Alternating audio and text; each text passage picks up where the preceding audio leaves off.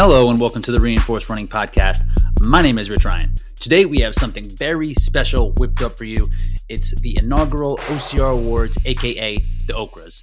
So my friend Jack Bauer and Bracken Crocker join me today and we hand out some very important and not make-believe awards to some of the best athletes in the sport. In doing so, we basically recap the entire 2021 season, including Spartan races, Savage, World's Toughest, and the whole hybrid racing scene. So it's an award show, but it's also a debate show where we argue our points back and forth, and collectively we decide who the winner of these non-make-believe awards are. So you're going to love it. But first, it's t-shirt time. It's shirt before the shirt. So to say thank you for helping Reinforced Running get to 100 5-star reviews, we're giving away t-shirts. If you hear your review read on the air, a t-shirt is coming your way. And also, if you want to purchase these shirts, there's a link in the show notes if you do care to show love. So today, our review is from Tim Mazing. I'm going to paraphrase this because these nice reviews, they just make me uncomfortable to read. So anyway, Tim says, super entertaining and informative, and then a bunch of other really nice things. So Tim, thank you so much. T-shirts coming your way. All right. Now, it's my pleasure to bring you the first ever installment of the OCR Awards, aka the Okras. I did a full sim this weekend in the Endorphin Pros and liked them. Oh, really? I think on the sled. The grip on those are actually really poor on that carpet. Have you done it on that carpet? I've done it on that. I was planning on wearing those for Chicago last year, and I put them on for just in the warm-up space, and like instantly I was like, these aren't going to work. Really? Almost right away, because I had that same thought. I was like, okay, you should be fine. They worked okay in the gym, but then on that carpet, it was right away. Okay. Well, I'll have these puppies along, and that's what I'll end up wearing. So I saw your main competition is not in on High Rocks now. Riker backed out? No, Morgan. Oh, Morgan's foot isn't responding, but he picked up Alicia Cooker. Oh, nice. Yeah. He did have some. Alexander Nicholas and Cassidy Watton are doing it. Alex, he went like 68 on his own, and it was like 39, 40 minutes on the run and like sub 30 on the workout zone. So he's a monster on those. With Alex and Cassidy being as powerful as they are, there's a good chance that even if we do break the record, which is like right on the edge of attainable in the US, because their sled in Germany that day was like 133 push. Yeah. And their runs, she's the girl Viola. She took second at Worlds. They were averaging like 345 on their runs. Yeah. So I don't know if we can beat it. It'll be close, but you're only as fast as your fastest girl, right? Or your slowest runner, essentially. Yeah. But if we do, there's a chance we're not even in the lead until station like 6. Mm-hmm. That's true. Crazy. Depending on how Cassidy's running's coming along. Yeah. I talked to Cole. He just got second in Madrid this weekend. Yeah. And he was like, that sled was a joke. Who didn't? It took him like under 2 minutes, I thought. Yeah. So, Alex Ronkovic did it in like 150. Cole Schwartz. He was in Madrid. He went 60-11 or 60-08, something like. Yeah, they're sleds. Yeah. I'll pull if we could get those sleds here, people would be in a world of trouble. I was asking Makita like what he thought what the deal was, because they use the shorter stacked weights, and he had some theory that maybe it puts the pressure more in the middle, so it like raises the ends or something. That could be part of it. They have the runner on the bottom of the sled. He said there isn't the runner on the bottom of the sled. The second thing is that the actual poles that are in the sled. In ours, in the US, if I put my hand down to my thigh, where my fingers end is the top of the hold. Where everywhere else, it's like 6 to 8 inches higher than that. So you have to get so low on that. Yeah. It just changes your like point of contact with the ground and that angle. And that's really rough. Mm-hmm. Makes sense. Yeah, but they're pushing the metric poles. System. You can never. Yeah. You can never kilograms in the US, it's different. Can't count it the same. But yeah, their pulls were even like just over 2 minutes or something like that. Jelly. 3 minutes. It moves the way yours move in a sim. Yeah. Gentlemen, welcome. Welcome to the inaugural award show here. Bracken is wearing his finest attire Jack, we assume, just rolled out of bed, so he's here with us. I've actually also been working for 3 hours, so all right. Yeah. Taking a break. Working on digging the crust out of his eyes. Yeah. Pretty. I'm in New Hampshire time, so. Yeah. Oh, you're on the East Coast. Yeah. So nice. Still woke up at like 10, but this is the time of year all gingers flock to the East Coast. Oh yeah, there's a group migration. Gets dark at like 3:45. It's like sweet. We have so much room for activities later in the day. You and Callie both just heard the silent call this week and flocked to the East Coast. Yeah, just maximizing that winter solstice. It's like this is our time, guys. We got happy winter solstice, both of you. Thank you. Are you longer? Jack, you getting ready for the mile? Are you going to do that? The road mile? I'm considering it. I have no speed work. Like just because you do OCR doesn't mean you're mandatorily compelled to give pre-race fitness excuses. Oh no, what I was going to say. You were doing exactly that. I've done no speed work. Let me finish the sentence. I during the middle of a run in Colorado, like maybe a month ago, I busted out a 4:43 on a downhill. So I should at least be able to break that. That's what I'm saying. All right. That's cute. So you'd be in the mix at Girls Foot Locker through a mile. What would you be in the mix at right now? I mean, I just asked you. If I can't break 4:30, do I belong running? Probably not. I mean, can you do it? Yeah, I gotta assume at worst I'm like 32 or 34 right now.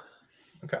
You have that ability to just up and go and get anaerobic and just like Yet if it was a 2K, I would already crumble. 1600. You fake it for a mile. Works, I think that 2K record, the world record, granted, like El Garouge was doped like crazy, as I say, he was doped to the gills. But 450, that is just absurd. He split like 343 or 350 or so, and then he's like, "Yeah, I'm just gonna run another 60." But those things are hard to even understand. Like when people say like with a 600 record, or there's like 1200 records and stuff. It's hard for my brain to compute. I just don't work in those middle distances that way. Yeah. So today we're here to recap the season. So we're going to go through we have a couple different categories, and the way it's going to work is that we're each going to nominate a specific person in these categories, and then we're going to debate it out and come up with a winner of these. The winners of the award get nothing, and these awards mean also nothing. So we're just going to have a real nice time. So the awards are going to be Best Overall Athlete, Breakout Athlete, Rookie of the Year, Best Race Performance, Biggest Upset, and Best Brand Involved in OCR. Did I miss any? Is that good? Might have maybe like most disappointing moment. Like what do we wish could have happened? But something disappointing moment. Yeah. Okay. Or we could do disappointing athlete. I don't know. The Razzie Award. The Razzie Award for that question. You want the most disappointing athlete? No, that moment right there was disappointing to me. We have a smooth intro from Rich. He segues to us, and Jack immediately says, "Well, what if we just, I don't know, change things right now?" Well, my pick for most disappointing athlete was actually going to be Rich for his performance all year in the draft. So that was what I was hoping to talk about. I'm in last. I finished in 9th place in my fantasy football draft, and I'm in way last place in my fantasy basketball draft. Jeez, just stay away from sports. This is not working. Drafting. I played 1 year of fantasy basketball, and by game probably 40, I realized, I haven't checked this all week. I don't know who's playing for me anymore. Someone's got to be injured. I didn't care. You didn't do it for me. This particular league, I don't know if you guys are going to be, I think you guys would like this. So it's 11 players and so you draft the team, but you have a salary cap, and the player that you have, you also take on their salary. So it's like a real basketball team, like, right? So you can't have like LeBron James and Steph Curry, because that's like almost all the cap, right? So you need to really kind of balance things out that way. So it makes it so hard. So my team's a bunch of scrubs, and I don't watch enough to know which players are like kind of not scrubs. So all I do is like look at salaries and see if it matches up for my. You're just trying to find expiring rookie contracts, basically. Just like a second round draft pick who can play 20 minutes a game and get like 7 rebounds. I'm like, sweet. I need that player on my team. Let's go. So almost as nerdy as Fantasy Spartan. Not quite. All right. So we're going to do that. And then in the end, we're going to just kind of recap what we thought about the season, the OCR season, the U.S. National Series. I should say, when I was coming through with these categories, I wasn't specifically sticking to Spartan. I was doing OCR as a whole. Sure. Okay. Yeah. Cool. However, I was primarily sticking to North America. That's because that's the only thing I know about. So yes, there's one or two categories where someone from overseas was like an obvious choice, or at least an obvious contender. But it's almost a disservice to talk about one and ignore the rest because we're ignorant. Yeah. Yes. So Jack's gonna have every European or non-North American. I'll just like display a name and be like, Rich, pronounce this name. This is my pick. So. It won't go well. We'll go quadruple Z guy. We'll have him be your first pick. Yeah. I forget who had him or what position. Who was our guy who got stuck on the slip wall? Oh, I don't remember the guy's Magic name. Man. He never made it. Yeah, it was disappointing. Yeah, Mervin. That was what it was. Yeah. I think that you're right. It was Mervyn Johnson. Right, so we're going to go. So I figure we'll start with the biggest award, even though typically it goes opposite, but we're going to start with the best athlete.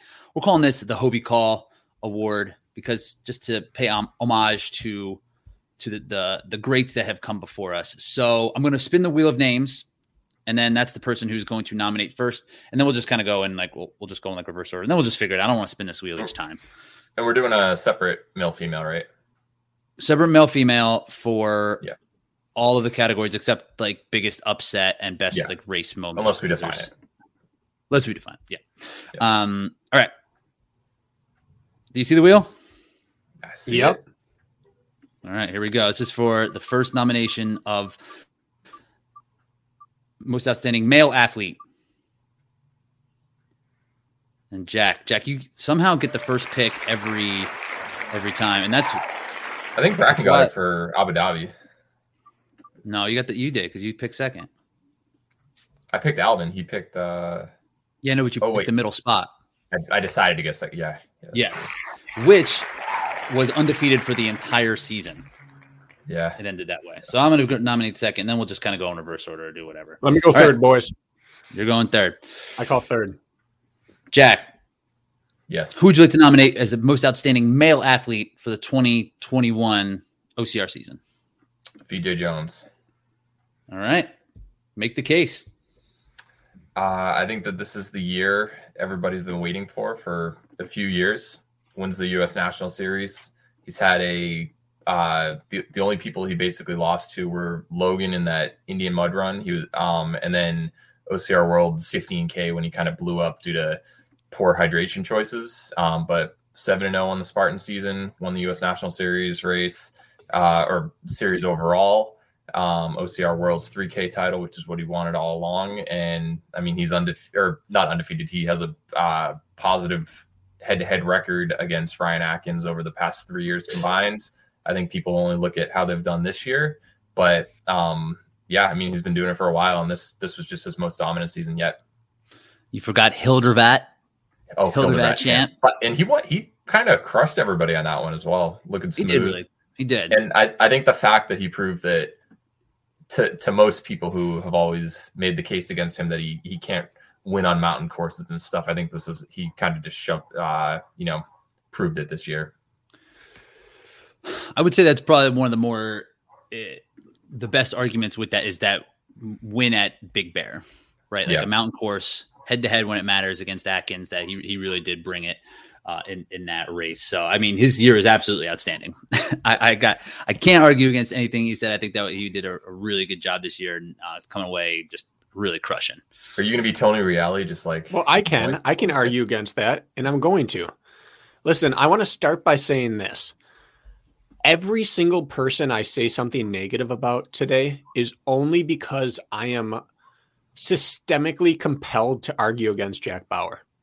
I really like VJ Jones, and I don't believe a single thing I'm about to say, but someone has to put Jack in his place. So first of all, you can't start by saying the only way he lost is because of bad hydration choice. Like that's like saying someone only lost a race car race because he made bad steering choices. Oh, I said he mainly lost, not only lost. Racing. And it didn't do anything to dispel the myth that he couldn't do, because it wasn't that he couldn't run mountains. It was that he couldn't run long courses. And the 2 longest duration races of his season, he got spanked. OCR Worlds got spanked. Indian Mud Run got spanked. So yes, he had a fantastic year, and I think he might be just the most outstanding racer in the sport right now. Isn't that the category? But he might be, I said. But your justifications for him were flimsy at best. He also peaked for 3 races nobody else cared about. Of all the best people in the world, how many of you heard say, you know what I'm going to focus on this year is the 3K in Vermont at NORAM? No one. Now, he did it fantastic and he did it well. He didn't race a single top 10 person in the world at that race. Hildervat, no one came out. Kempson is a top 10 racer in the world. Not this year, he's not. Historically, any of the other last 2 years, he would be. This year, he's not. He was the 4th best U.S. racer all season. Okay, and how did the U.S. do overseas? I would say that qualifies you from maybe 12th through 14th overseas. Yeah. Hildervat, another race. He peaks for, he nails, fantastic. Everyone else just showed up to take free money from a race that's not going to be around in 18 months from now. So as good as VJ was, his highlights were races no one else peaked for. He smashed Atkins in the last 10th of a mile on a mountain course, which was so impressive. But Atkins threw down from the start with Josiah and was on fumes at the end, and then turned around and, spoiler alert, did something real good at Spartan Games, and VJ didn't. So I think in terms of well-roundedness, he may not be the most outstanding performer of the year. All right, make your case then. You're up second. I just wanted to rebut Jack. Oh, yeah. Whoa. That's out of order. It was supposed to be my order. So listen, I didn't get up early to find a suit coat to just sit here passively, guys. And your argument, you also said that nobody cared about peaking for OCR World's 3K or Hildervat, and then none of the top 3 to 10 guys in the sport. You used an example against him that he didn't do as well at Spartan Games, which is an event that he found out about 4 days in advance. So how could you expect him to peak for that when other people were intentionally trying to peak there? What I'm saying is that he beat Atkins barely on day 1 and had nothing left. So Atkins was probably on cruise control, turned around and smashed. Speaking of Ryan Atkins, I nominate Ryan Atkins for best male performer. He got that monkey off his back as the Spartan world champion. He finished second at the U.S. National Series, which is a familiar spot at the second place for him, but he's consistent as ever. It was really at the top of his game when it came to coming around at the end of the year and really making it count when he needed to, where he hasn't been able to come through before. And I feel like that is a huge moment for him to really get that world championship. So the rest of the season pales in comparison because he has the ultimate prize as the world champion of Spartan this season. But he got second in the U.S. National Series. He sure did. Losing head-to-head record against VJ. I mean, what matters? Regular season and playoffs. There's a reason they have MVP and most outstanding player. Most outstanding is who has the best statistical season. And it's often given to someone like Alex Rodriguez back in the day where the Rangers have a negative winning record, but his stats were so absurd that they're like, his season was fantastic. He was the best athlete out there. And that's what VJ did. He might not have run world championships, but he did a bunch of other stuff throughout the season that's deserving of him being titled the best player in the game. And this is interesting because most awards happen before the playoffs, and this is now a full is a full scope. And usually, if the awards are done after the playoffs, like LeBron would win the MVP almost every year, right? But that's Heisman got awarded 2 weeks ago. National championship hasn't happened. Like MVP gets in the summer for a lot of these sports that end in the spring. So yeah. But in this case, we have the full scope, so it can kind of tilt it toward Atkins. If this awards show was before Spartan World Champion, you have no doubt VJ. Did Atkins beat VJ at OCR Worlds? Did he have to face Woods? Killian, I don't know. Did Churchill beat Genghis Khan? They weren't even at the same battle. I know. You can't say did he beat him at OCR Worlds if he didn't show up. You were saying that him showing up to Spartan Games mattered because he beat him head to head there, but throughout the season, when they had a chance, Atkins had every opportunity in the world. He won. Are we talking opportunities or actually events where they're in the same won room? the Jacksonville Sprint the year before. VJ comes back. Atkins was in Canada, but he still wins that one. And then they both show up to Asheville, and VJ wins there. Atkins, what did he get? 5th place that race? He lost to Kempson, 6th, I think. Woods, 5th, 6th. And you said that Kempson wasn't one of the top, maybe 10th or 12th best racer in the year, and he loses to him that race. How can you say he's the most outstanding? Well, the thing with this now is that VJ never really dipped into the Atkins territory in the beast distance. He didn't race him at a distance that Atkins would have been. Hobie Call throughout his entire career didn't necessarily perform well in the beast, especially early on. 2 years, 2 out of 9. And this is what year? You can't say throughout a career if you're talking about 2nd and 3rd grade in a K through 8 school. But I'm saying his early in Hobie Call's career. That's he was better not a good than beast saying racer. Throughout career. Because if you want to say throughout career, I'm adjusting my statement. He won 2 world championships at a beast distance. I know midway through and at the end of the career. Yes, at the end of his career, 2016. But in 2012, he lost to Cody Moden in a beast race when he was dominant all year. In the first full year of OCR, yes, he lost. Second full year. 2011. No, there was no beast distance world championship that year. But there was still a beast at Killington during the season that he ran and got like 10th or so. He didn't take 10th. Yes, he did. He was right behind Alex Blennis. Trust me, I know this stuff top of my head. But he still ran, and VJ hasn't even been running them. You can't make a statement like, trust me, I know these things, when most outstanding performer has not been given out in a major sport league in almost a decade. They combined MOP and MVP, and now it's actually counterintuitive. I agree with every argument you made, actually, Jack, that MVP currently is actually most outstanding player. They just give it stat-based. It used to be outstanding performer and MVP, and they got rid of outstanding, and now just MVP gets it. So I'm actually agreeing with you, but I'm just going to use it to argue against yourself. I get it. That's the purpose. You don't want the other person to win, so you got to. No. And I'm with you. There should never be an MVP given to a losing team. Yeah. Although, if you brought your team to 490 winning percentage and they would have been 350 without you, you're pretty dang valuable to them not being garbage. To hurting your chances in the lottery. Well, then there's the argument between most impactful and most valuable. Because if your team's not worth anything, your value, even if it's a high percentage of nothing, is still nothing. Yeah. So anyways, I agree with you. There should be most outstanding and MVP. I'm going to say that the most outstanding performer in the sport this year is VJ Jones. I just wanted to argue against Jack. Why not? I think that Ryan Atkins had the most impactful single performance of the year because it validated his history of racing without winning Spartan Worlds. And so my heart tells me that Ryan was the most outstanding this year because he cemented his place at the very middle of Mount Rushmore. Maybe not the exact center, but he's holding 2 other shoulders next to him at the middle of Mount Rushmore. However, it doesn't negate the fact that from DECA, Stadion, Sprint, Super, Hildervat, Mountain, Flat, VJ Jones was untouched throughout the year. So he is the most outstanding performer. Yeah, it's hard to go against it. I feel the same way you do, Bracken, with just like it feels good. And a lot of times in these things, the voter, like the narrative plays a big role in it. And that I think would sway this, but I'm with you too, Jack. I think VJ deserves this. If you took away world championship, you just cover that up. It's a landslide that it's VJ. You add in that one weighty race and suddenly Ryan Atkins did the most important thing that anyone did this year. Yeah. Right. Atkins had the best performance. VJ was the best performer.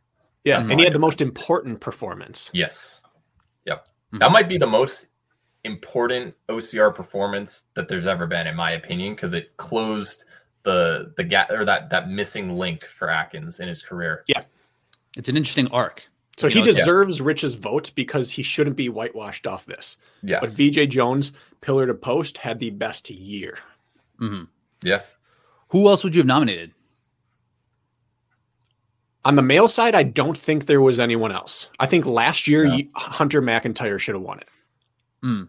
I think that in a year with very little racing, he had such a string of dominant high rocks that it was just almost unthinkable that anyone else could be more dominant at what they're doing in the sport than him. Mhm.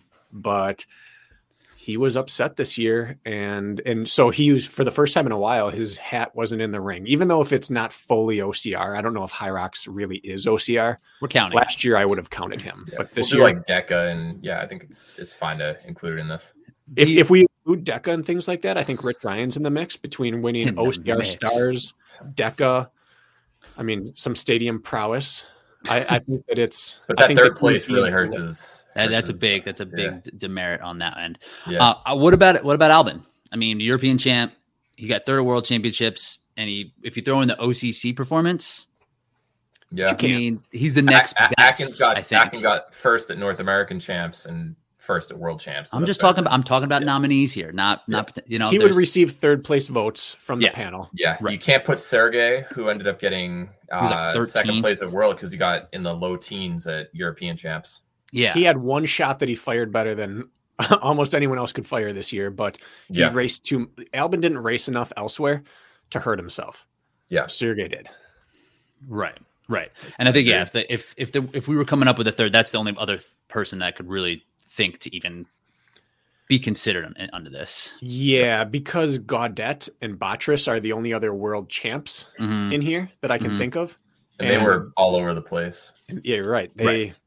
They had other races where they were just as good as any other top 5 to 10 guy in the US was. So their highs were high, but their medium and lows were just very good rather than world beaters. Mhm. Yeah. Right. Where these three had been consistent. Where if they're showing up to a race, they're going to be the ones at the top, at the front, like without Yes. a doubt. So the consistency of the performance and kind of stands alone. And I think VJ does it. VJ deserves this honor. Yeah, I agree. If, What are we gonna if call they these? all showed up to DECA, if he and Ryan showed up to DECA, Which one? doesn't That matter. matters. Okay. I'd say all three.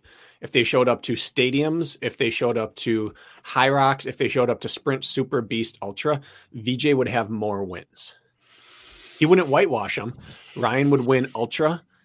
Depending on the course, the Beast.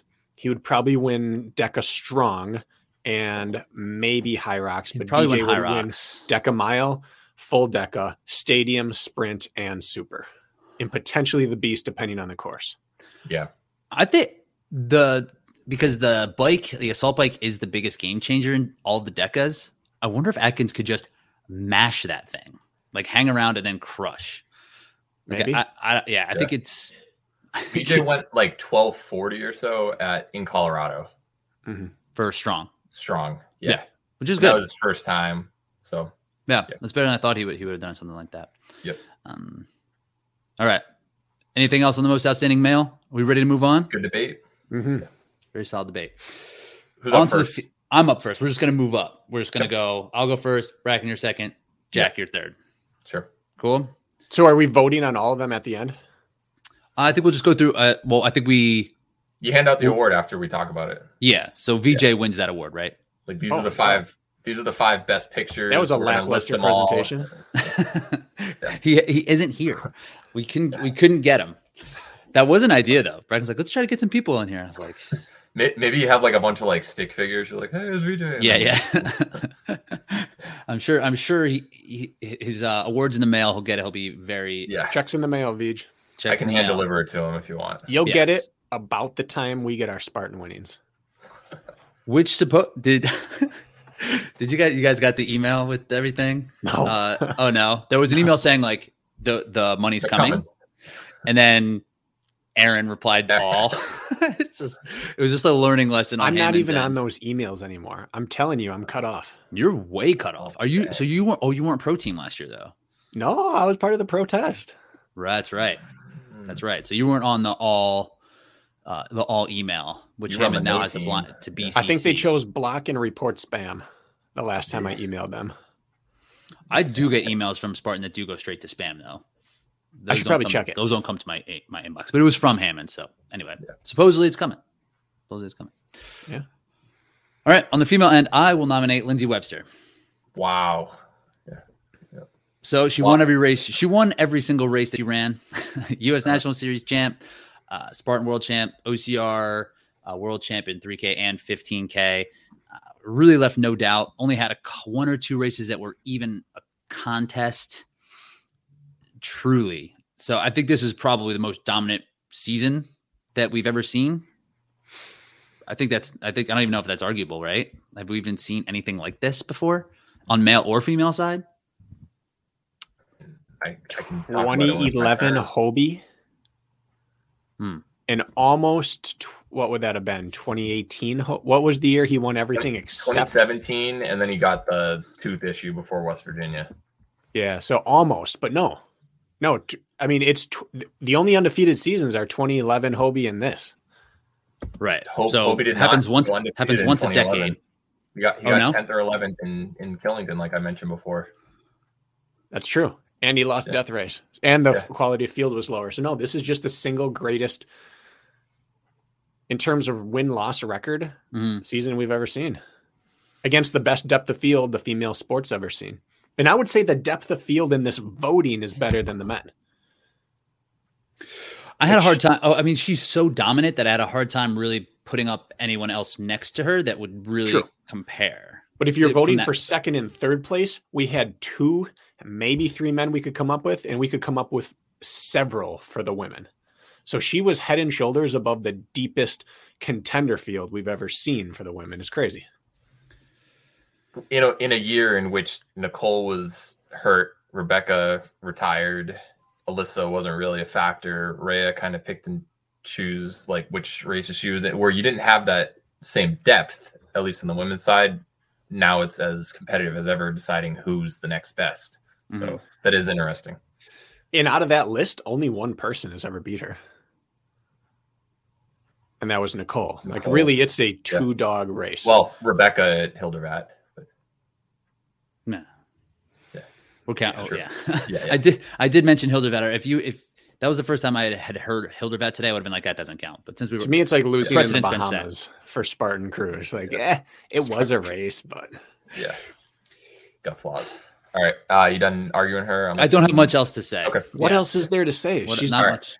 So in the season where she came in the worst fitness ever with the least amount of desire, she smoked everyone and went undefeated. Mm-hmm. Did she lose that Savage? She DNF'd in Ohio. She did DNF a Savage. Yes. There goes the perfect season. There goes the perfect season. Yeah. Yep. But that doesn't count. I will say, so I looked it up. I tried to find which undefeated seasons have happened in the past. Susanna? So Claude in 2012 and 2014. She won Killington both years. She went 5-0 and 8-0. I think Claude is extremely underrated. Like she was just coming off of being an Olympian or a Nordic skier, I believe. So early on, she was the one to beat 2-time Nordic combined, I think. Nordic combined, yeah. But bottom line, huge engine on mountain courses, especially. Zuzana 4-0. She won Tahoe and Euros in 2015. So that was a great season. Albert Soleil went 6-0 in 2016. He actually started his career with like 13 straight wins before losing, but he didn't race in Tahoe that year. You had 2017, in Bracken's opinion, the most overrated athlete in Spartan history, Matt Murphy, went 8-0 and won the Asia Pacific championship. I know you love your Matt Murphy. I like Matt Murphy. Yeah. You just think he's a bum compared to No, I think I've raced him. He's a super tough racer. But again, if I'm racing him, calling him a super tough racer, and I'm having battles with him, he's not an all-time great. Yeah. He's run like 25 races and never finished worse than second in Spartan. And one of those was world championships. And 21 of them were in Australia. That's true. Yeah. But anyway, and then the last one was VJ this past year, where he won 3 U.S. National Series races, but he didn't end up running in Abu Dhabi. So very small sample size of undefeated seasons. You could really only compare Claude and Zuzana for a couple of their wins. And I think that everyone knows the sport has progressed, especially on the women's side, since 2012 to 2015. This might be the best Spartan season of all time in terms of dominance. It's a shame that Nicole got hurt, because I think that it might have thrown a wrench in there, especially early. Like had Lindsay come over during that first race, Nicole had the best single finish ever by place in a U.S. National Series race, if you combine men and women, when she got 5th, I believe, in Jacksonville, which is just crazy. And that's never happened before. I think the old best was Lindsay with 8th and Palmerton a few years ago, but Nicole was pretty untouchable early on before she got hurt, in my opinion. So maybe her flawless season kind of benefited from that. But once she kind of like got motivated again, she was untouchable all year. So no brainer picking her. Yeah. And injuries are part of sport, right? Yep. Every outcome would be different in every season that's ever happened if there wasn't some sort of injury involved. So Exactly. it's hard to say. Yeah. But it would have been, Lindsay would have had a real hard time with Nicole in Asheville. That's for sure. Yeah. Yeah. The closer races she had or some burpee races, she probably would have lost. Probably. Yeah. But I don't know. I'm interested. This isn't the point of even any of this, but have we ever had an ACL reconstruction in the endurance world come back and pick up where they left off? Do you know of any? Because ACL tears are so rare in distance running. Yeah. Abby D'Agostino in the Olympic trials, she or the Olympics, she was the one who tore it during the race. I don't know her career afterwards though. She hasn't. I don't even know. She was in the trials. Her name's not that. It's not D'Agostino anymore. Yeah. No. And she took her 5K heat out. Oh, she was the one with the guts who just like went for it, right? Because she didn't have the standard. Right. Yeah. That's what it was. She didn't have the standard. So she tried to do it at the trials and went out real hard and got swallowed up and didn't qualify. So like she's back to some sort of. She's fitness. Still national class, but I don't think she's made hit the Olympics times. Prior to it. She didn't after. Yeah. So far. Right. And outside of that, it's such a linear sport. You just don't see like triathletes, runners. It would have to be bikers. Trail running. That's all I can think of. So I don't think we have a precedent in our sport of world class to world class with ACL in the middle.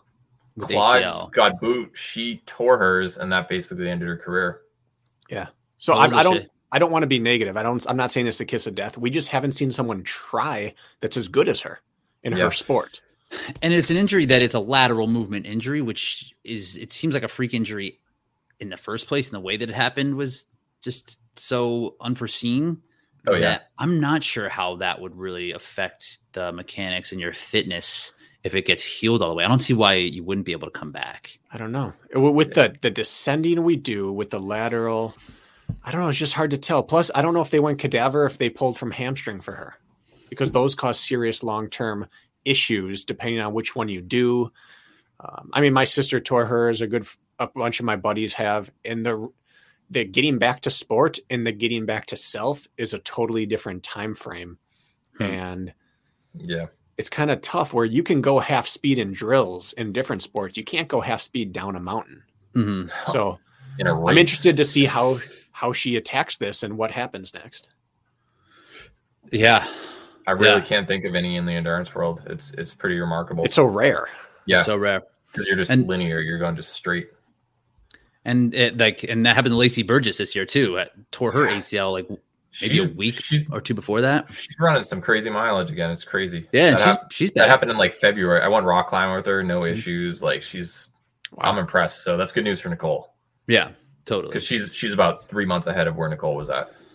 Yeah, and Nicole seems to be moving well, but you just never know how people's bodies respond. Like it's not, you can do everything right. It's not a matter of decision or commitment. Yeah. It's just tough, invasive surgeries, and it's really difficult. So yeah, I know Adrian Peterson. He rushed for 2,000 yards, and came back quicker than ever. He changed what everybody thought of a torn ACL. Everyone after AD did it, it's like but what do you do then? An injury. He's still playing. Yeah, he struggled with tweaks and dings and injuries for the rest of his career, and he had one more year and. Like those are some of the things you front load. He was also a late 20s running back, so that kind of most running backs barely make it to their mid 20s. Yeah, and he got a year break from beating up his body, so you'd think that would help him. I think he's the outlier in this. Yeah, but Nicole's she's kind of on that level in terms of OCR. Yeah, could be. We'll see. And she's not a bouncy runner, which I think helps. Yeah, but she did have hip issues early on, I believe. She had like a labrum, right? Yeah. So anyways, I all the best to her. I really, really look forward to seeing her back for the first time. Yeah, for sure. Brett, who do you nominate here? Yeah, with that in mind, Lindsay gets this. As far as I know, she already received the award. She did. It's in the mail. Do we not nominate? Who else? Who would be the next Lindsay two that we would Woods. nominate? I think Annie has to be up there. Yeah. Mm-hmm. I think that Lauren Weeks has to be up there. Mm-hmm. Yeah. Totally. Those were the exact two that I was thinking as well. I can't think of anybody else who'd be in the ballpark. Yeah. You could make some arguments, but they'd fit better in other categories. So I'm just going to wait. Honestly, I think Zuzana would have been my other pick because she won Europeans by like 8 or 9 minutes over Alyssa Petrova. And Zuzana did 2 sets of burpees. Alyssa did none. And Zuzana was like undefeated on the season, just crushing people all year. So I was kind of bummed she didn't end up making it to Abu Dhabi because she's fit and running out of years. So and she's made for a grind. Yeah. That would have been a very interesting race. Yeah. But it's all what ifs. But yeah, the bottom line, Lindsay runs away with this award. Checks in the mail. Checks in the mail for sure. Blank check. Yeah, as much as you want it to be. You deserved it. So let's move on to breakout performer. So this is like the most improved award. It's not the rookie of the year. That's who would be just their first year of racing. This is people that we might have known before, but that really made a jump in the sport. Bracken, care to kick us off? Well, yeah, I wanted clarification on this because I have 3 women that I want to talk about. What is truly rookie? Because we don't really get a lot of true rookies. We get people who are like dabbled and this is their first year going after it. Mm-hmm. So like an Annie or Chris Roglowski. Like, I would not consider them rookies. Right. Chris has been around since like 2016, Annie like 2017 or 18, I think. Yeah. So I think they fit into the category. Where so if someone's a rookie, it's not career race number 1 was in 2021. This is your first year being a legit contender. We could say 2020 even if we want to extend it. Like, would we have counted Ryan Kempson 2 years ago in 2019? No. Would we have said that he's a rookie? It would have been breakout. Breakout? Yeah. Okay. And it's tough because we don't have minor leagues and stuff, so they can't, like, they do their build-up in the pro division, but, like, they weren't really there. So, I don't know. This is a tough one for me. So, my male rookie of the year is Sean Roberts. We're going rookie. Okay. Oh, sorry. Are we doing breakout first? Let's go rookie. We're already got a nominee. Sean Roberts. We'll still okay. Cool. He's one of the only true rookies we have, and he made a splash from day one. He was nonstop headlines, day one to the day he disappeared off into the great beyond. He was the biggest impact performing rookie that probably we've seen in a while. He was he had his first race in Jacksonville and they made him do the age group as they should, as those are the rules. And he finished, Jack, help me out here. I think he did the super. Jacksonville. Right? That was the first race period of the entire 2021 season all year. And he won the super by like a minute over Killian, Derek Yorick. No, out of the age group though. Out of the age group. He did not. And he won the age group by like 10 minutes. So he was just floating along in the swamp doing whatever he thought he had to do, and he still beat those guys day one, like first ever career race out of the age group race. I'm not sure if he would have won outright with his time, but I think he would have top. I'm positive. My year in the spreadsheet, he's the first name that's always listed on there, so he was number 1 overall, and I combined age group and elite. And then we looked into it a little bit, right? It's like, oh my god, this is a 401 miler. Yep. I remember making a post after like being like, that had to have been a type. Oh crap. This Sean Roberts, he's got a, World Athletics page. If this is the same guy, oh crap, matches him in the pictures.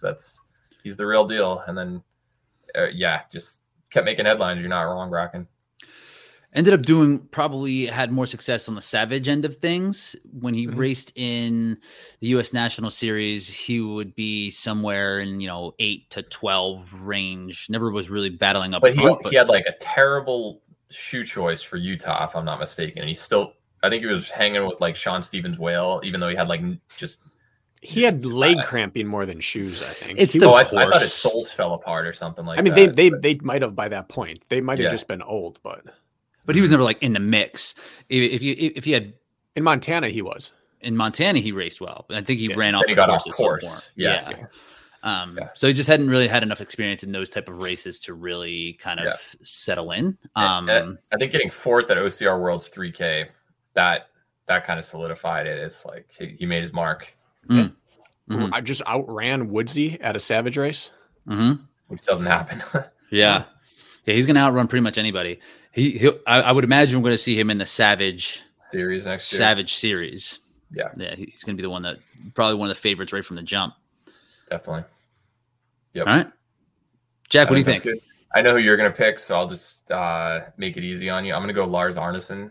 I think that very few people, and I was torn between him and Josiah, but Josiah technically got second in a world championship, granted, a decade ago. Not a rookie. This is not a rookie. But Lars Arneson kind of just came in and just floating at the top of the leaderboard at Tahoe all race. And it's like, who is this guy? I think he ended up finishing 5th there. And then Big Bear, just watching the video, we kind of broke it down before. It's like Atkins does not get caught up to when he breaks you. And this guy just kept hanging around. And he beat some of the best in the sport and ended up getting 4th in Big Bear. His 2 races, absolutely crushed it. Taylor Turney warned me about him a couple of years ago. He did OCR Stars as well. And it was like, okay, is he ever going to do it? And, just fantastic on mountain courses. 2 top 5 finishes in major races. That's a pretty good breakthrough year for a rookie, a true rookie. And didn't necessarily seem to have too much issues with obstacles or anything like that, even though he only had run 2 races. I think he had a problem with the spear at Tahoe, and I think he was clean Big Bear, right? I think he was, yeah. You don't hang around with, Josiah, VJ, and Atkins all race if you're not clean at that one. Yeah. I mean, he's going to be a staple if he continues to come out. He told me he's not sure. He said that might have been his last race because he's not sure. What, the Trail Series circuit paying him more than a 5th place at? I think the flying from Alaska is probably the hard part. That's probably the thing. Yeah. You might see him in like a Seattle or a Chicago where they have direct flights, but that's an expensive place to travel from. He was one non-dry altitude mountain race away from me giving him my unanimous vote. I'm not by any way, shape, or form saying he's a one-trick pony, but he only did 1 course. Without a double sandbag carry, it was a simplified version. And when the racing started at those places on obstacle gauntlets, it's where he got dropped. I'm not saying that. Maybe I am saying. I'm saying that he isn't currently able to match VJ and Ryan Atkins through obstacle gauntlets, which most of us in the world can't do anyway. But seeing him in a Nashville or a Jacksonville or even a Montana, just something where it's non-dry, hard. Palmerton, Killington, even put it on a mountain, right? West Virginia, it's a different story. Yeah, whereas we saw Sean Roberts do well in Montana until a fiasco. We saw him do well in Jacksonville. We saw him do well in Texas, in North Carolina, Ohio, which is a nasty little hilly course. It's not a huge variation, but anyways, Lars was one other style of race away from me saying it's not even close. It's him. Yeah. Agreed. And with only 2 races, right? It's like not a full resume of a season, but still he was on my list for sure. That being said, if you had to start an OCR team, who do you draft first? Lars or Sean? Sean. I'm picking Sean. Wait for the last one. Okay. What the heck? All right. I'm going to nominate Rylan Shadegg. He's a rookie, right? Shadegg. He also had his first ever race this year. Was this year, right? And he had to do the same thing that Sean did, where he did the age group and then came back the next day, and I think ended on the podium. This was, I think, was Vegas or Arizona, one of the early races in the season where he was age group the first day. You say What's Vegas? That? You say Vegas, not Vegas. Vegas, yeah. I guess that's how I said it. I hear Kirk DeWitt in the podcast. He always says Las Vegas, and I'm Vegas. That's what it is. How do you say it? Vegas. You're saying with an A, like Bay. Yeah. Vegas? What do you say? Vegas. I'm saying Vegas. Vegas. Jack, you say it. Vegas. Vegas. Yeah. I think Rich says Vegas. He says like peg, like veg. I say vey. It's the same thing, just clipped. Anyway, I'm here to do it. Anyway. Yeah. You're colorblind. You can't hear this accurately. That's true. Let me put up my goggles and I'll hear it better. Rylan is a good choice. And finish. I mean, this is like voting for Zion and on his rookie season, right? Yep. Cut short due to injury. Really had the best trajectory. to be this, coming in second at what was probably the most competitive U.S. National Series race of the year. What's the stats say on that? Do you have those? Utah. Was Utah the most competitive? It was one. It was probably like third or fourth, but I think Jacksonville ended up being number one. Oh, Jacksonville always is. But it was a very competitive field with with Hawk Call in it as well. A couple really, and everybody was still out there. The first mountain course of the year, and he finishing second. Mm-hmm. Unfortunately, got hurt. I mean, so if you were to start an OCR team out of Rylan, Lars, and Sean, who are you taking? Still think Sean. Nothing against the other guys. I can't take Rylan yet. It's the same argument as Lars. We saw the same. It's dry. I mean, Vegas was flatter, but he struggled to run with the top guys in that one. So in terms of actual running, I haven't seen him race. I know he can power hike and he can descend, but I've never seen him run. Mm-hmm. And so I think he got worked in a stadium race.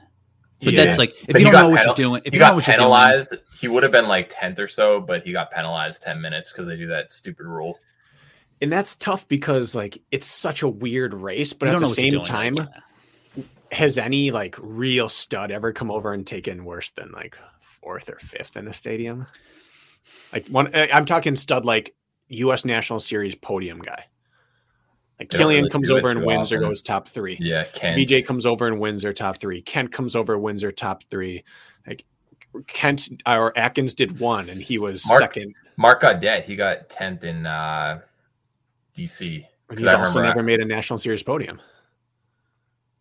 That's World Championship doesn't. Yeah. Okay. So, anyways, it's hard. We have no sample size on him. For a rookie, I could see how a stadium race would literally being a fish out of water, like not necessarily being familiar with the obstacles, and then add in the urgency of that race and the how to navigate and move through things. If you don't have any obstacle know-how or very, very little, I would have a hard time thinking any rookie's going to come in and do well in a stadium. I think it totally depends because Sean, if it's a fast course, you're going to go with him all day. If it's some nasty, aggressive downhill, even though Rylan doesn't necessarily have a running background per se, he's more of a mountain biker like that. If it's nasty bombing downhill and stuff, I'd go with him on that type of course. And he's in his just like 22, 23 he's years old. Young, and he's young. If you're starting a team. He also has like a 15, 16-year-old brother who's not too far behind.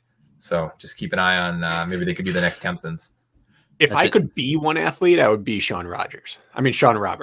Yes. Or Sean Rogers. Yeah. But if you look at every World Championship location venue ever and every U.S. National Series venue ever, it plays to power hiking and downhills more than it plays to flat ground burner. Yeah. So I think you choose Lars or Rylan, and I think then you go with youth.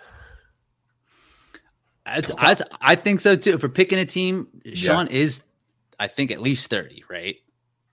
29 or 30. Yeah, he's doing the typical trajectory of an OCR athlete where they did something first. Now he's kind of in OCR where Rylan seems all in. You know, he seems like he's going to be hurting with VJ for a long time. Yeah. So for this year, I vote Sean Roberts, but long term, there's may not be a brighter future in the sport.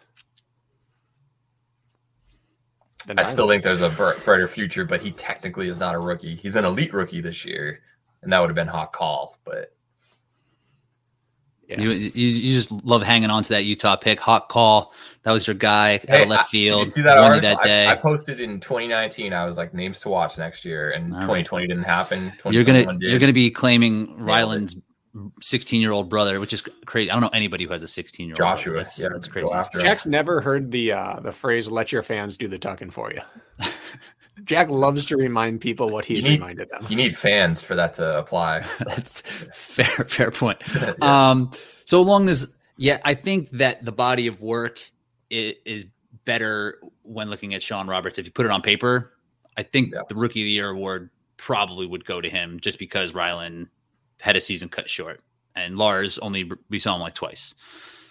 So it's tough. If Sean didn't have the fourth at OCR Worlds, I would say Lars hands down because his races were more impactful on the biggest race scene. They both got fourth at a major national or world championship event on the same exact weekend where half the people didn't show up to the other event. So well, I think Utah was more impressive of a finish than 5th at Tahoe for Lars. Tahoe was probably the weakest. Utah was Ryland. Lars only did Tahoe and Big Bear. Right. I think Ryland's finish at Utah is more impressive than a 5th place at Tahoe. I'd be super comfortable giving a 4-headed rookie of the year to Hawk, Ryland, Lars, and Sean. Yeah. Not what we're doing here. I vote for Sean. I'll go Sean also. All right. Nothing against Ryland.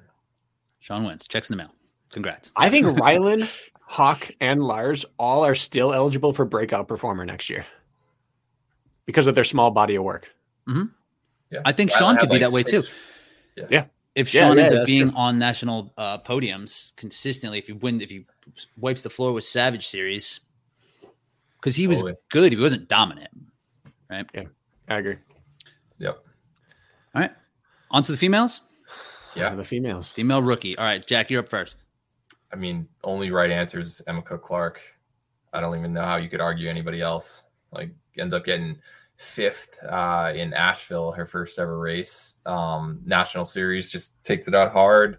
Doesn't even know how to do like monkey bars and stuff. Gets penalized for a few things. Ends up getting 5th, and then goes to Red Deer in Canada and beats everybody, including Aaron Newell, except for Sean Stevens Whale in that race by like several minutes. Destroys everybody. Goes to Tahoe. Beats Annie. Annie finished the 2nd at World Championship. Emma was in 3rd until the last obstacle, slips off the rings, loses her podium spot, but she was in podium position through 99.5% of the race. Ends up having to do the penalty loop, finishes 4th. Not a bad rookie season at Abu Dhabi. So I don't know how you can argue anybody else besides Emma. She's certainly a blue chipper. Yeah. I have somebody though. And I think this qualifies. I'm going to nominate Katie Knight here. Yeah. Who won World's Toughest in a pretty impressive fashion, almost wire to wire. Should have gotten 2nd at Telluride Spartan World Championships, but had that egregious penalty. 30-minute penalty. That's 30-minute penalty. That's ridiculous. It's just, but she still ended up 3rd. So that's still so crazy that she did both of those within a month of each other. Exactly right. Like, and she won the Tahoe Ultra, which wasn't necessarily a championship race or anything, but it's still 7+ hours beating up your body a few weeks before Telluride. Like, yeah. So from a durability standpoint, and really without much experience in this field, to come out and do that well in these races that you would imagine something's going to go wrong, and it's just like a lot of planning and a lot goes into it. I think it was really impressive what she did, and she came away with 2 podiums in world championships, and Emma didn't have any this year. I was approached by Hunter to see if I would work with Katie. He's like, she's raw. She's a freak athlete. She just needs to listen to someone. She won't listen to me. Will you work with her? I'm like, yeah, man. So I do a call with her, and she tells me what she wants to do this year, which is, I think I can be on the podium at Spartan 24-hour. Like, okay, what have you done? She's like, well, I just like going for long stuff. Like, I just took 2nd in a 50-mile run. I totally fell apart. I said, how long, what's the longest before that? She said, I did like a 31 time for training with Hunter. And I'm like, this is just the rawest athlete who has no concept of not being able to do something. So I wrote out a plan. We talked through it. I'm like, you should go to Big Bear, do a beast, find out what you don't know, and then we'll go on in. She's like, I really want to do this, and I'm already going to go here, and I should just do this. I'm like, World's Toughest or 24-hour ultra. We got to choose one. And eventually it fizzled out. We stopped working together. She's like, don't tell me what to do. I'm doing both. And this is the example of, you just can't listen to people sometimes, because I had the best of intentions with her, and we made it several weeks. And I don't even know if she even finished off my training plan that I gave her, or if she was just like from the start, I don't believe that this guy believes what I believe. And so she just did her own thing, and she proved herself right. And I was never more happy to be wrong in my life than to watch her go out and do that. And so it pains me not to vote for her, but it's Emma Cook Clark. Yeah. Yeah. I mean, and in your defense, no, I don't think she would have found a coach that would have been like, great idea. Let's do it. But that is just, she needed to find her own way and really did find that that's success. Like Atkins-esque recovery or Rhea recovery. Yeah, it's crazy. That's insane. Right. Now she does high rocks and yeah. I want to vote for her because have we ever, I mean, yes, but in modern history, have we had a rookie come out and win a world championship? In modern history? In OCR in general, is there any example of this? Yeah, first year. It's just, it's almost, it maybe is unheard of. So that alone should get her. Rebecca got second at OCR Worlds 3K her first year, but that's and what did that's the best I can Zuzana? think Was that of. her first year when she won? No, Tahoe? Her first year going to she raced in 2014, I believe. Yeah, I mean, But like so just locally.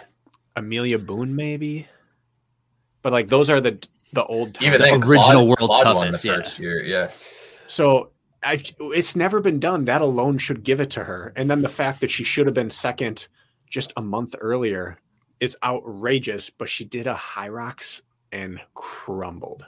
Mm-hmm. Had she won that, she's my hands down rookie of the year. Mm-hmm.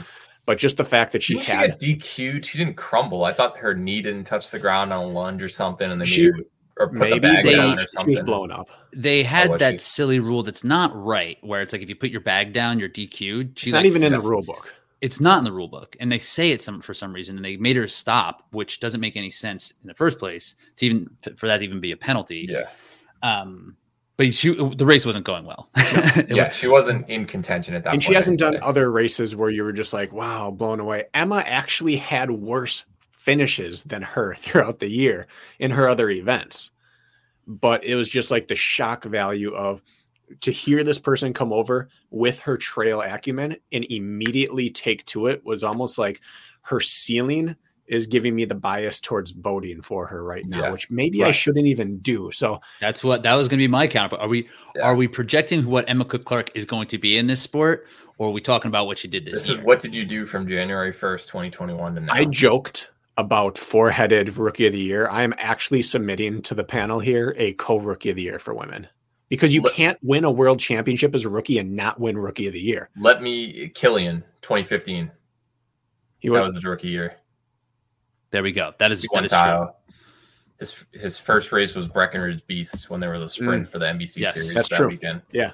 So Katie Knight cannot not win it, and Emma Cook Clark cannot lose this. So I submit that we give co-rookie of the year. On the counter, there were only like 15 or 20 women in the field. So that granted for Telluride for that one, but no, she got second. You were talking world stuff. She won that one. I got the two races mixed up. And like you can't go on submissions of racers for a 24-hour race. I got the title mixed up. So I vote for both. And Emma made rookie mistakes. Like when she didn't perform well, it's because she's a rookie. Where Katie Knight was just poised. Don't tell me what I can't do. Yeah, watch. She won a niche world championship, and Emma won a prestigious North American championship. Without the only racer that matters beating there at the race. Yeah. And you could say the same thing for Katie. No, I suppose. There was not a previous champion Rhea in the field. wasn't there. Other than Amelia. Amelia. But she'd been several years removed, and she would say Agreed. she's not in her top preparation for it. So it's just I think they balance out. I'm striking if we don't give it to both. I think it's a compelling argument. I think that Emma had the more dominant season by losing more,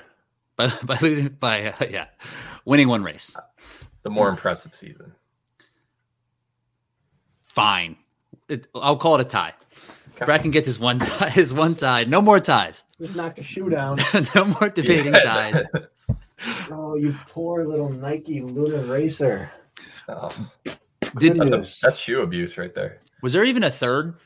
I could barely think of one. I had Lauren Weeks on this. I was like, she's not a rookie. Counts. She did TMX like 4 years ago. Oh, I forgot about TMX. She's removed. She'll be in the conversation for the next the next debate here, Yes. the next award. Did you? Yeah. Was there? I honestly couldn't even think of a third. I was thinking like Miranda Kaplinski kind of like didn't No, do a lot of she's racing. not a. She's not a rookie, but she didn't do a ton of racing beforehand. She would be breakout. She would qualify under breakout. But yeah, This next one, breakout, is going to be the hardest on the female side of anyone, of any category here, I think. Yeah. All right. So I'm happy I don't have to go first in this Rich round. is first. Well, we're going dudes, right? Are we on dudes? Sure. Wait, we just did female breakout. Okay. Oh, This is tough. It's really this is tough. All right. I'm gonna nominate. I'm up? Yeah. Mark Cadet for this one. Coming from a couple seasons where we thought he was going to have a breakout season. 2020 was going to be his breakout season. And this year, finishing with a Spartan World Championship in the ultra distance in his first 24-hour Spartan race is pretty good. And also finishing top, he finished fourth in, I think he was fifth in West Virginia. I think he ended up like fifth or sixth in the series. Coming from not having a finish in the series.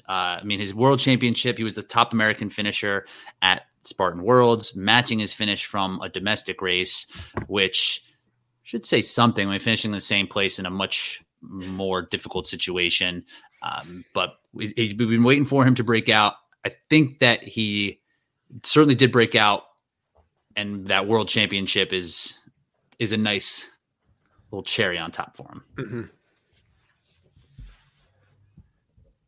It's hard to argue with that. I had three names. I had Mark Gaudet, Mark Botras, and Logan Broadbent. Mark Botras. And Botras still didn't fully break. Like, he got his world title, which was emotional to watch because the guy just puts everything into every one of his races.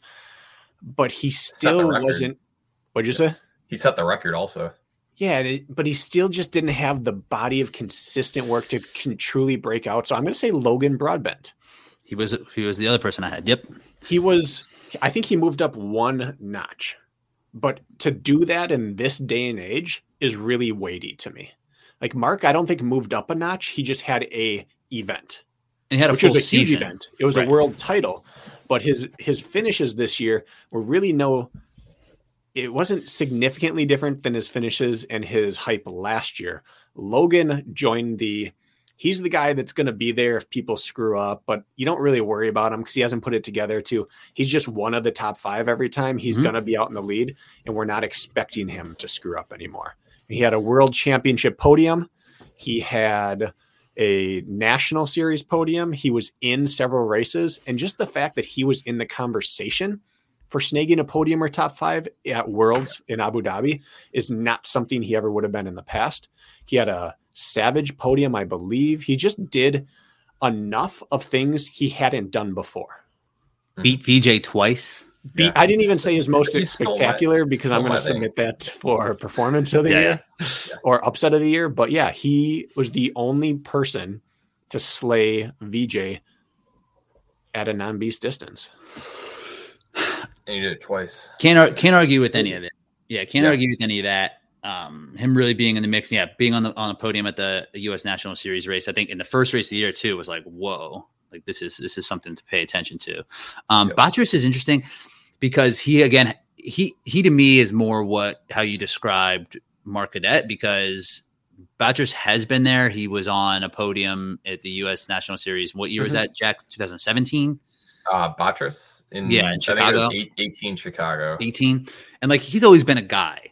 Yeah. And Mark's never had a chance to be a guy. He was going to be a guy in 2020, and just it didn't happen for him. Yeah. Jack, who do you got? I was also going to go with Logan for basically all those reasons. He had the third most votes in the prediction contest with like almost 250 people voting in it for Abu Dhabi. So that just shows that the people bought into him, and I guarantee you, he's a likable guy. If I look back at, but people thought it'd do well. But if I look back like 2019, 2020 and stuff, I guarantee you he probably low single digits, if any votes at all. So people bought into the hype, and it's because he deserved it. I mean, just getting third at OCR Worlds after that crazy travel, just putting himself in podium contention a bunch of these races. He went out hot with Mark Gaudet in West Virginia. Didn't work out, but I still think he got like fourth or fifth. It did not work out either. He took the lead. He was winning West Virginia for a lot of it. Like, and then, deep into it. Definitely I think didn't he's work the out. deepest leader of West Virginia to never be a world champion.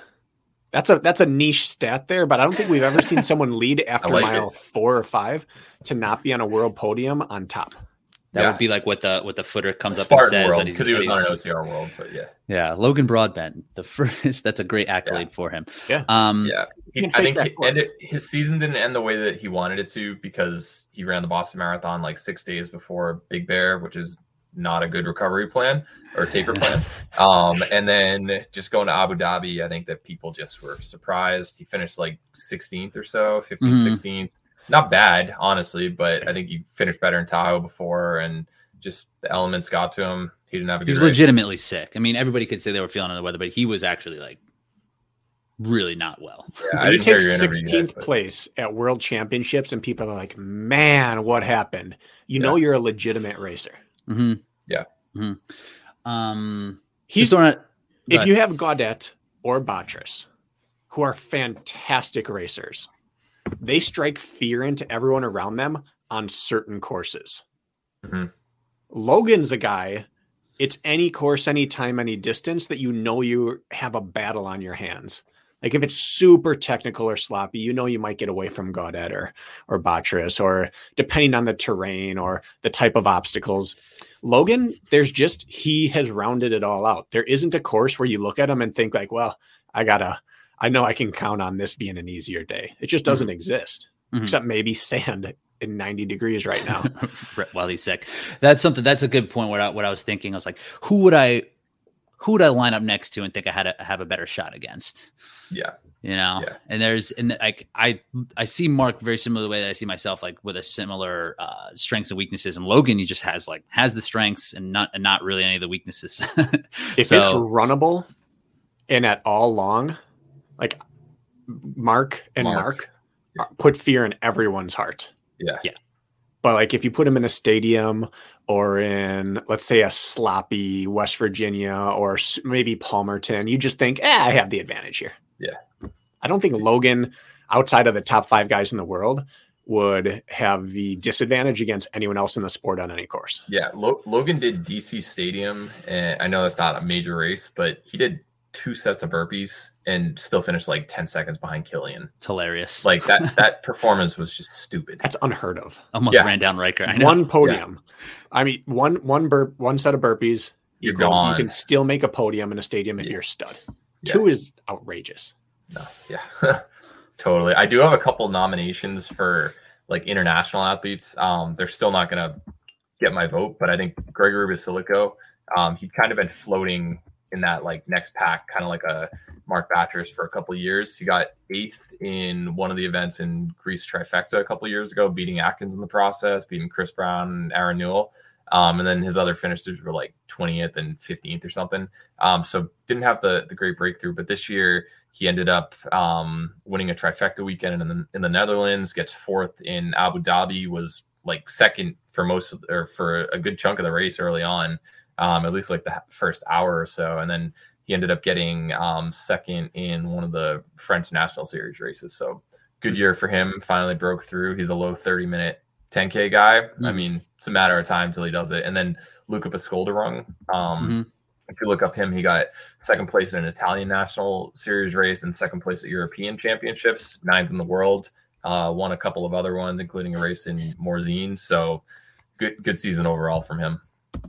If you're done showing off, you put your schwanz away. I would say that Chris Brown would have been my vote had he taken the season with any amount of seriousness rather than doing his ultra pursuits and then running races after working like 18-hour shifts and crazy things. Like he had the ability to be the breakout performer, but he just didn't put together the body of work.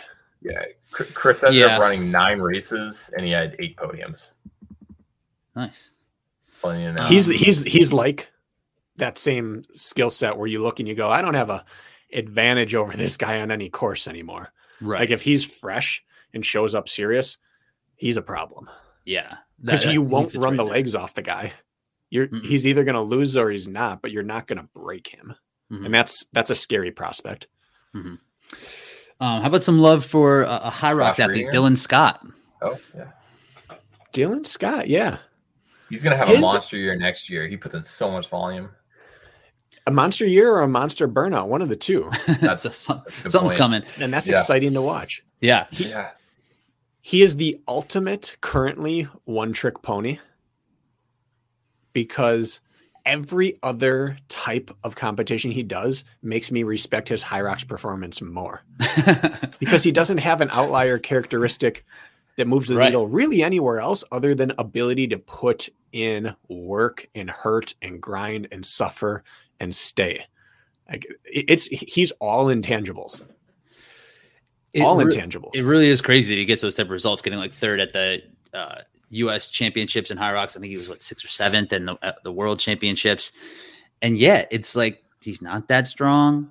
He's really not that fast. No. He's not very big. He just does work, and that's a respect for the breaking out in terms of figuring out you need to train yourself and trying to push how far that can go. Yeah, defies logic. If he shows up to the OCR combine, no one signs him to a team.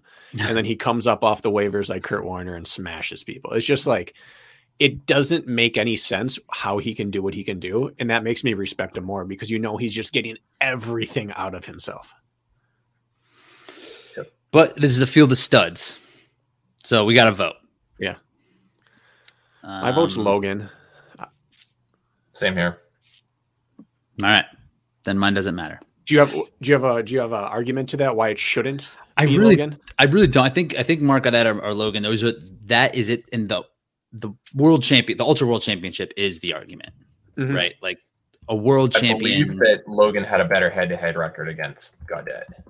Yeah, I mean, I think that will be true. I wouldn't doubt that. And he body of work versus peak, right? And then the two championship races the one championship race that they raced against each other, Mark did finish in front of him at Abu Dhabi. So he was 14th, Logan was 16th. But in their respective fields where, Mark, maybe he's a specialist in ultra distance and Logan be more of an obstacle specialist, Mark did finish in a higher place in his specialty than what Logan would have at OCR World Championships. Okay. Yeah. I still think we overlooked Josh Reedinger a little bit. But... He just didn't race enough. Yeah. He was less than 30 seconds behind Atkins and Kempson in some Bethel sprint, and then he got 4th in Tahoe, but that's about it. I didn't put him on my race. Thing. My best race performance. Josh Reedinger should be on that. Yeah. Busted up shoulder. I'm putting him on there. If we had moment of the year, that'd be up there for me. Totally. Yeah. Captured on film. All right. So I'm outvoted 2-1, but it's all good. You voted against Torque. Unreal. They're both in Torque. But you voted against Torque. Huh? Oh, that's true. I forgot Gaudet's in Torque. Win-win. See, Torque's working. Okay. Breakout artists. Yeah. Breakout performers. Okay. So we did rookie. Now we're going to No, women. Oh yeah. Now this is the hard one. This is the big one. What does the acronym stand for? Torque? Too obscure to really qualify? What is it? Qualify with a C. Yeah, that'd be great. The obstacle racing collaboration. Collaboration. That's what it is. Collab. Yeah. Okay. On Too obscure to really count. that was a better one. I thought it was TORQ this whole time. Torque. Like Torque the tanks. The Torques are the tanks. The Deca tanks. Trademark. Yeah. Who's up first? Bracken. You went first, Rich, on that one. I did. Yes. So Bracken, you're up. Breakout female of the year. Yep. This is impossible.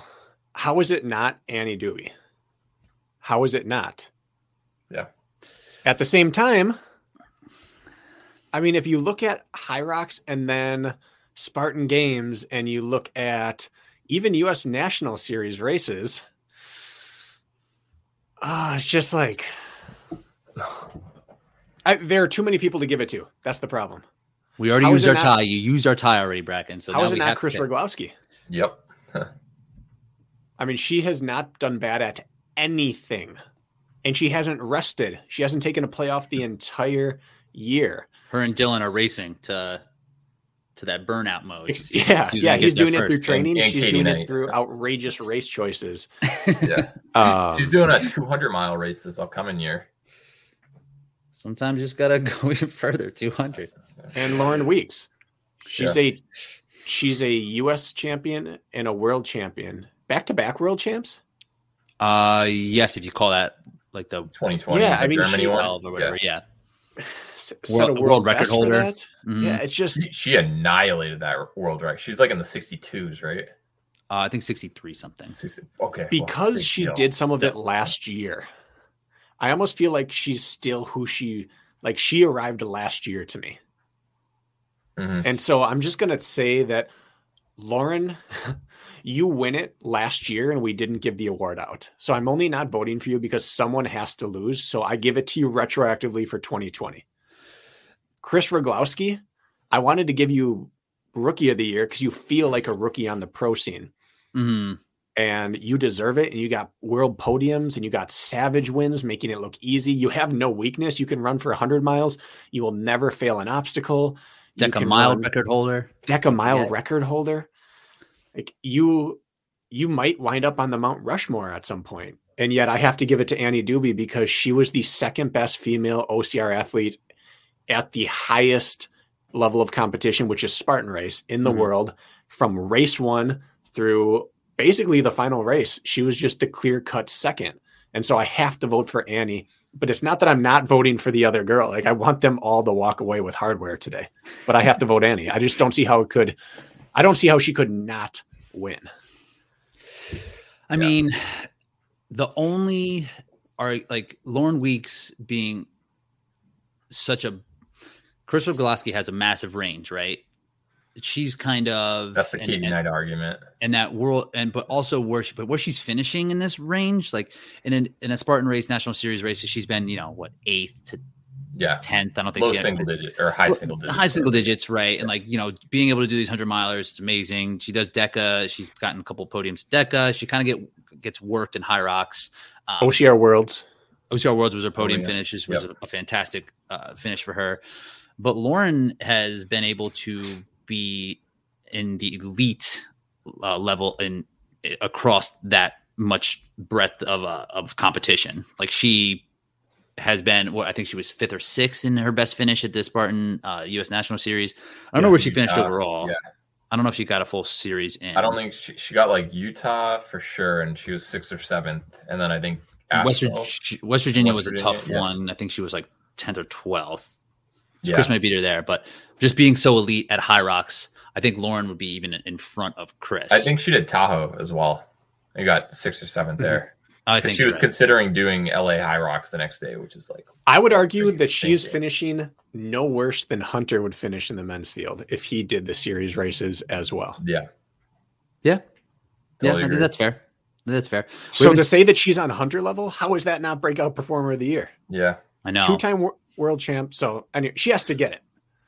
But Annie has to get it. Annie. I don't think you can't give it to Annie. Like just so clearly and just ascended the entire year too. It wasn't like she raced well in Utah and wavered. She had West Virginia where she ended up in 4th, and that was like her worst performance of the year. And just getting 2nd at the World Championships was just amazing, right? Yeah. We waited for each race to find out when we would find out her weakness, but she didn't show it. She just got better. Her weaknesses were even better than all the other girls' strengths, other than Lindsay. It's nonsensical how consistent she was. I do think that Annie benefited a little bit with close finishes because she ran burpee free basically every race. Lindsay tended to have something screw up. Nicole was not there. Rebecca wasn't there. Alyssa was without quite. You get 2nd in the world. She probably would have been right up there fighting for. There's only one person in that list that would have mattered. Yeah, Nicole. Nicole's the only other one that would have had. I think Rebecca, but but Rebecca chose to leave. Yes, that wasn't getting lucky. Nerve. She retirement's retirement. Yeah, no, I totally get. I'm just pointing out a couple things. My vote goes to Annie, however, because last time that we saw her in a full season in 2019, she ended up getting 7th in Utah, 9th in West Virginia, She DNF'd in Tahoe. And her first 2 career races in 2018, or 2 of her first 3 career races in 2018, she was in the age group division. Like, she has leveled up so much, and just second in the world at the end of the day, and second basically all year. I don't know how you can go against that.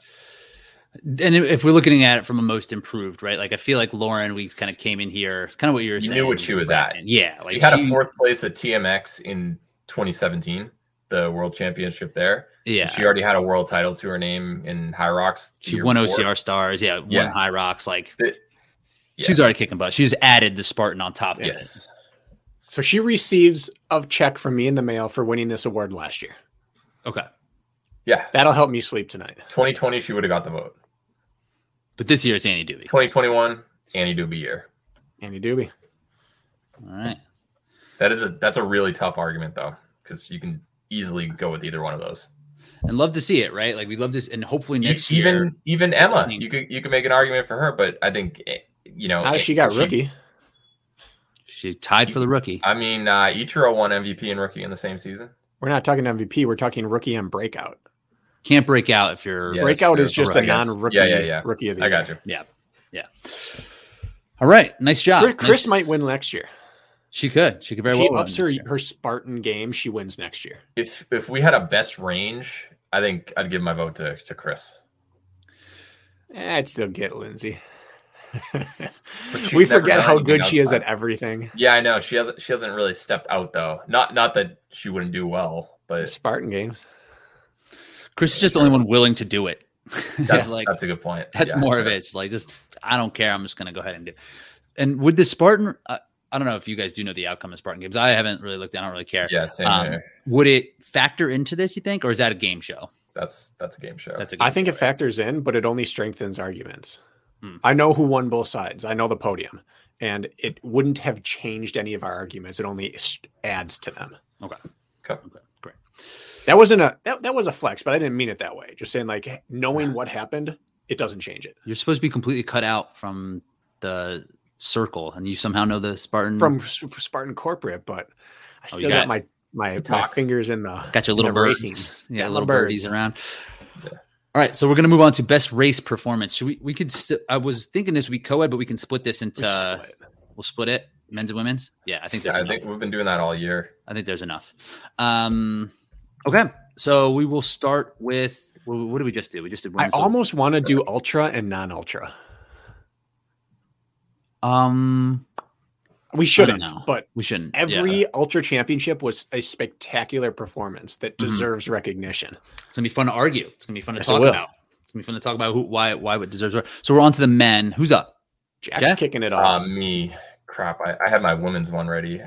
Best race performance has got to be VJ overtaking Atkins at the end of Big Bear.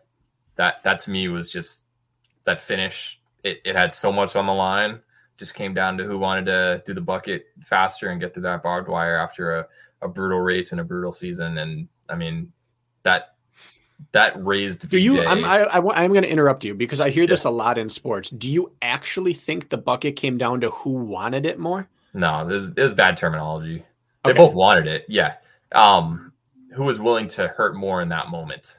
And you think Ryan was less willing to hurt? I think just strategically the way that it played out.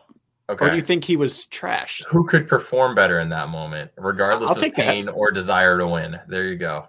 Okay. When broken down, whose body was able to break down? I would just hate to speculate on the mental toughness of Ryan Atkins. I don't think. You can't go against Atkins' mental ability anytime, no matter what.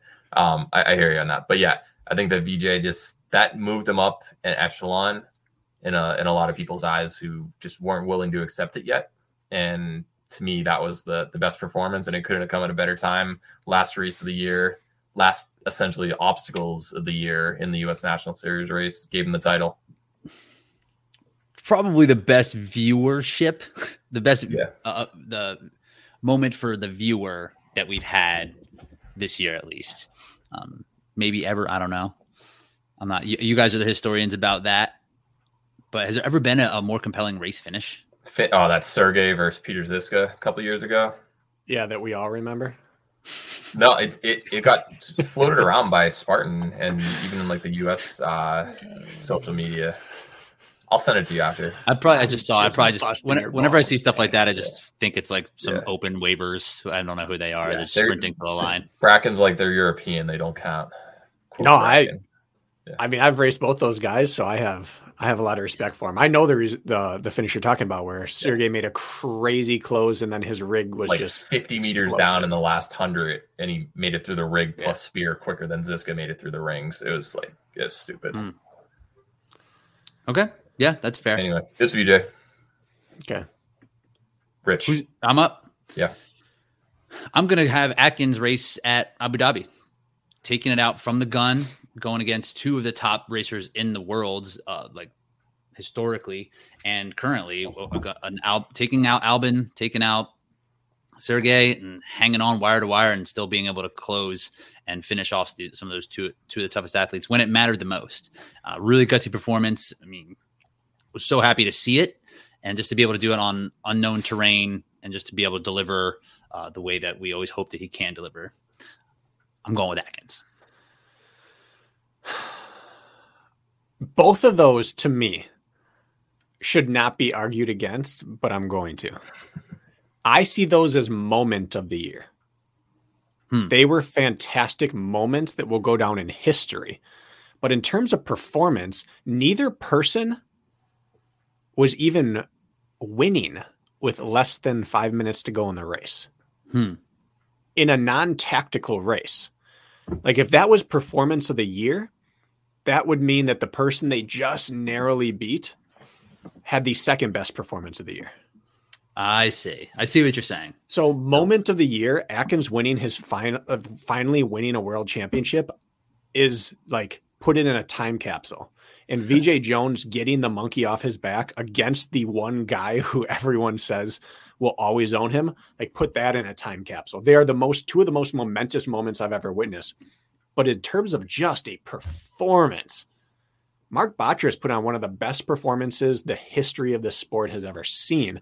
He set a record at a world championship event that has had champions who are the best of all time. Hobie Call, he never did a world's toughest, correct? No, never. Outside of him, every world champion at Spartan and Moat other either. than Moat, the best of the best on Mount Rushmore, other than those two, have all done that race. And he beat them all. And he did it with a crazy style of racing that he just never broke from. It was the most dominating performance of the year, and I don't think it was close. The only other more impressive performance I watched was Gaudet and Tyler Bierman, their performance at Breckenridge. But there's no history of performances there to gauge it against. And there was no depth of field there. They didn't race any other world champions. They raced each other. Yeah. Yeah. But and they hardly raced each other. They really worked together. It was inspiring to watch. But if we take out moments, I just can't find a better male performance than what Mark did for 24 straight hours in Las Vegas. Laughlin, but yeah. All right.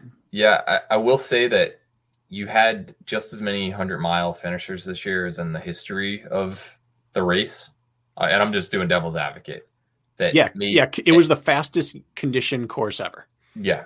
So that does take away a little bit. Maybe it doesn't get him the record if he was in the same shape in Las Vegas a few years ago. But I do agree, like domination-wise, never slowed down, sets the all-time record. Everyone else, who you think of as the greatest in endurance, had never touched that mark. So that's a pretty dang good performance. The wire to wire and like the semantics of like the entire performance and like the race in its entirety, it's hard to disagree, but just being able to see two of the top athletes in the sport on the course at the same time, which we really didn't get much of a chance to see this year, just how everything kind of played out. We did get to see that with VJ and Atkins and Big Bear, and the way that he was able to really hang it after VJ coming off of OCR World Championship 15K, and then really being able to put together a really good, solid race plan and to stick to it. That was my race performance of the year. Okay. Yeah. Jack, are you going to vote for mine, or do I have to split the tie? I'm not going to vote for yours. I'm going to go with Rich with VJ. Okay, because I was going to switch to Ryan. If no one's going to go vote for Batres, yeah, I think that VJ saved his season narrative and Ryan Atkins saved his career narrative. Mm-hmm. Yep. So I'm going to be the odd man out. I'm going to vote Atkins and say that was the performance of the year. And I'm not disappointed that VJ won either. Yeah. I mean, the way that he did it in Abu Dhabi against John Albin, right? Who's like this, seems to be unbeatable. Just took it right to him. They both had the same narrative. Into the lead 20 minutes before the finish. So like, was it going to be another second place? He had to decide. VJ and Ryan had the same narrative for different reasons, but VJ's was as a low 20-year-old athlete, and Atkins was as I may have hit my peak in the sport and I just can't get the world championship, which is the single greatest argument that they use against quarterbacks and NBA players. Like, you never got that. Like, it was the most meaningful win I've ever seen. So I'm voting him. I may have changed my mind. now. I think I'm happier that Atkins won it than VJ winning that title, as much as I liked seeing VJ win it, because I do hang out with them, and that meant a lot for his narrative. I think that VJ's narrative is a couple of years old. Atkins has been going back since 2014, and just to see him finally have that moment, that was more meaningful in the grand scheme of things. The VJ race was more exciting to watch. Oh, That's what it was. And if it were a beast, I would call it more meaningful. But he still wouldn't have gone to Abu Dhabi as a top 5 pick. I still feel like the Atkins versus VJ, it felt like, 20 seconds left, some team just recovered an onside kick, and they're on the 20-yard line. It's like they've got to get the score though, and VJ had to get that score, and he made it happen. Like that to me was kind of how it looks. And I don't think it solved anything. Ryan's performance solved something historic. VJ's didn't solve anything. It gave one in his column, but it didn't end a conversation or a battle between them. So certainly helped it. But I think if I look back, and this would be one that I would regret not voting for Atkins. I feel like an idiot later. Yeah. So I'm voting for Atkins. I'm fine giving it to Atkins. I think we all switched our votes. Argument, though. Jack switched to yours. I switched to Jack's. Yeah, the check's in the mail. Yeah, Jack's in all right. Yep. So it's Ryan Atkins wins it. Performance of the year. I think he did. Yes. Wow, what a day! Historical significance. Here. More seconds for him. All right, on to the women's side. Who's up? I started with VJ, so you're up, Rich. I'm Rich. I'm up. I'm gonna put it out there for Katie Knight again for her world's toughest win. Just a couple weeks off of Telluride and just really winning in dominating fashion, and it wasn't a light field with former world champ Amelia Boone, 2-time second place finisher Aaron Rost in the field. It was really a good field of experienced racers at that distance. And Katie just kind of won from the beginning.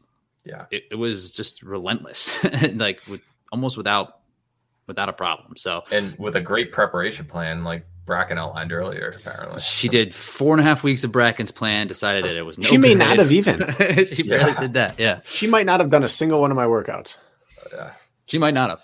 Right. She's like, To be very, very clear, I am taking 0% credit. I'm showing how she did her own thing from the start. She bet on her and it paid off. Mm-hmm. Yeah. We get that. Okay, good. I don't want it to come off of, I wrote her a plan and she won worlds. No. Put that on your resume. It's like rookie of the year nominee. Yeah. Coach of Katie Knight. But yeah, I mean, really unbelievable. And even for her to hang on to, after a demoralizing finish at the Spartan World Champs, to come back and really have one of the most prestigious wins in the sport as a rookie. Yeah. Pretty good. I mean, I'd argue against my own Mark Batres argument, which is she put on a performance and she smoked people. That was a performance. But I'm going to give it to Lauren Weeks.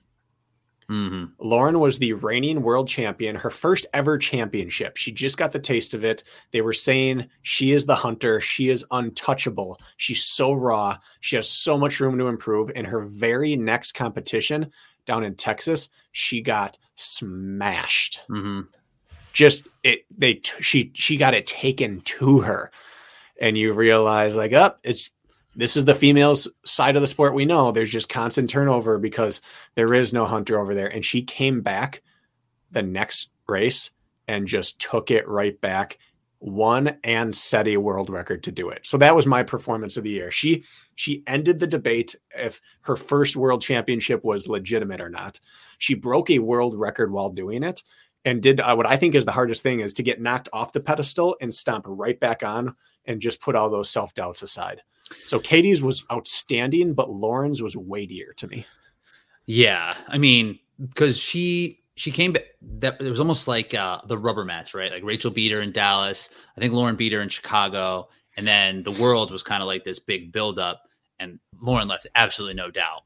Yeah. 63 something is just insane. It was equally as dominating as Katie's, but it came after just getting beat and being doubted. And it was a world record. The world record part. Katie's part of coming off of Spartan 24-hour makes that performance even weightier as well. But Lauren has to win something today. She has to. I'm voting for Lauren. Okay. Well, sorry to burst your bubble, Bracken, but I don't think Lauren's going to win this one. The answer is Nicole Miracle in Jacksonville. She finished 5th overall if you combine both genders on that course. Here are some of the names that she beat on the men's side. Ryan Kempson won a U.S. National Series race before. Josiah Middaugh, 2nd place at a World Championship before. Erroneous. Okay. Erroneous. Okay. If you don't want to count that. No, because every man spent minutes fighting with the tire and then minutes doing burpees. Accounted for. Yeah, okay. That doesn't. I will agree on that, but it was the greatest. Her performance was great, but it is not an apples to apples comparison that she beat the men because they're doing a way bigger weight. They spent time on it and then did burpees where she got a free run through the course. It's disproportionate that tire for men and women there. So I have another thing that I was going to bring up because I knew you guys weren't going to like that because of the burpee argument. She was only 7.6% slower than VJ Jones, who was the winner of the race. VJ didn't have issues. Took over a minute almost to get his tire. Okay. It's the same argument. Regardless, Nicole, VJ dug a trench and did a wardrobe change in order to flip his tire. Let me finish this. Nicole also... if you're looking at percent faster than 2nd place, Nicole she set the fastest ever, 9.1% faster than 2nd place. She also has the top 3 marks in that ever at a U.S. National Series race. She did it in 2019 Jacksonville and 2019 Tahoe. Which only dulls doing it again. It's what? It only dulls doing it again. Yeah, that's not an outlier performance if you are already 1st and 2nd. Bottom line. We're talking the best performance. That is the best single performance. Nobody stood a chance remotely. I mean, what did Katie Knight get? She got 85 miles. 2nd place got 80. She didn't really beat him by that much. 6%. Who'd she beat? She beat a world champ. Who did Lauren beat? A world champ. Who did Nicole beat? Miriam. She ended up getting 2nd during that race. Miriam has grandchildren. Miriam has no children. And she ended up. Miriam's old enough to race masters. So is Ryan Woods. Yeah. I don't see how that. Anyway, clearly Bracken doesn't like the fact that that his pick is not who I agree with. But I'm going with Nicole Miracle. It's a shame she got injured. She was on pace, in my opinion, to just destroy this season, no matter how it turned out for Lindsay. Just think she got hurt, but that race was just absurd. Regardless of taking out a backhoe and then flipping the tire like you think VJ did or whatever. I don't know. I get what you're saying and how it compares in like the dominant fashion of it. You've got a decade of major races and no one has ever done that. It's just world championship, season opener without a full field. It's flat course. In her first race after a world championship. Course. Yeah. What? But that's like saying week 1 of the NFL season is the first game after the Super Bowl, so it counts more. No, there are 5 big races throughout the U.S. season. in the U.S. or 6. You said first race after a world championship. Yeah, most people are still pretty similar to how they were last year. So it's not like she didn't take anybody down. After taking your off season? Okay. All right, Bracken. Rich, you're going to decide on this one. I'm going to go with Lauren Weeks on this. And Jack, I want to tell you. Yep. You're right. I am. It was so dominant. And I am making every argument for the sake of arguing. Every single one of these athletes, I want them to win. Yeah. Nicole is maybe the most freakish OCR runner we've ever seen. I've never seen someone who can run every single terrain as fast as she can. I thought it was Hobie.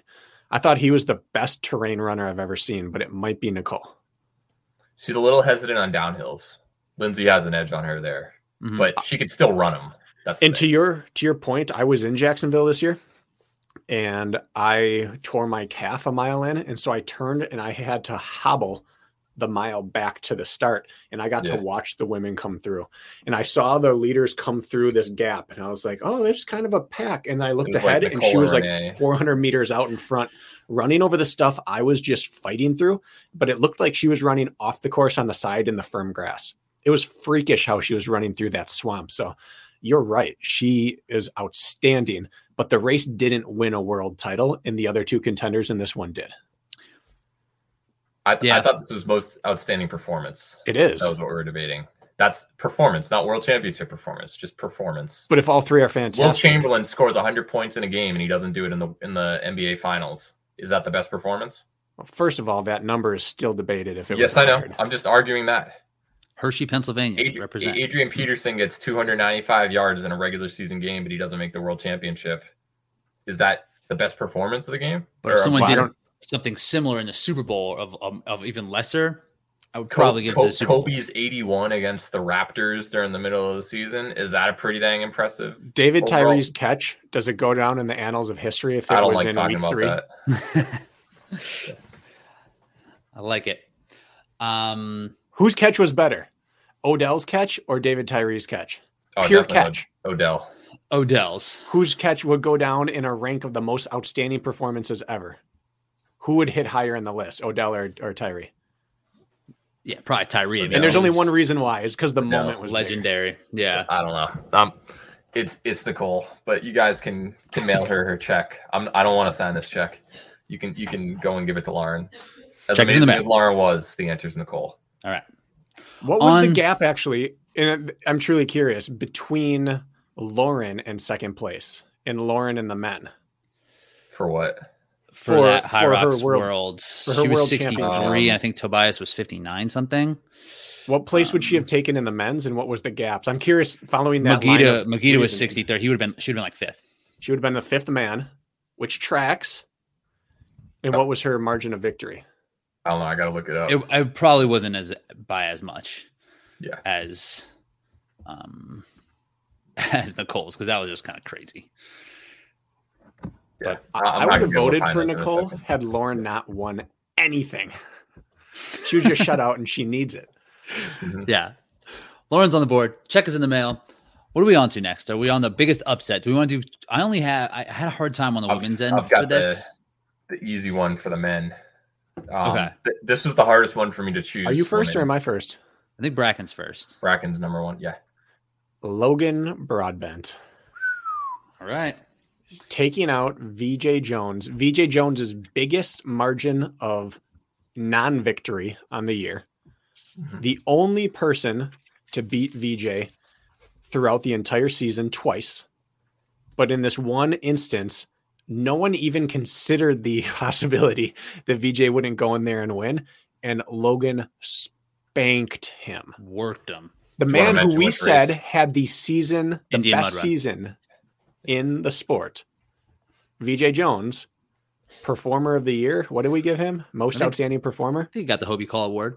And so the best person in the entire sport got beat by 7 minutes, I believe, in a 9-mile race. Yes, over a minute per mile slower. I mean, if that's not the upset of the year, I don't know what is.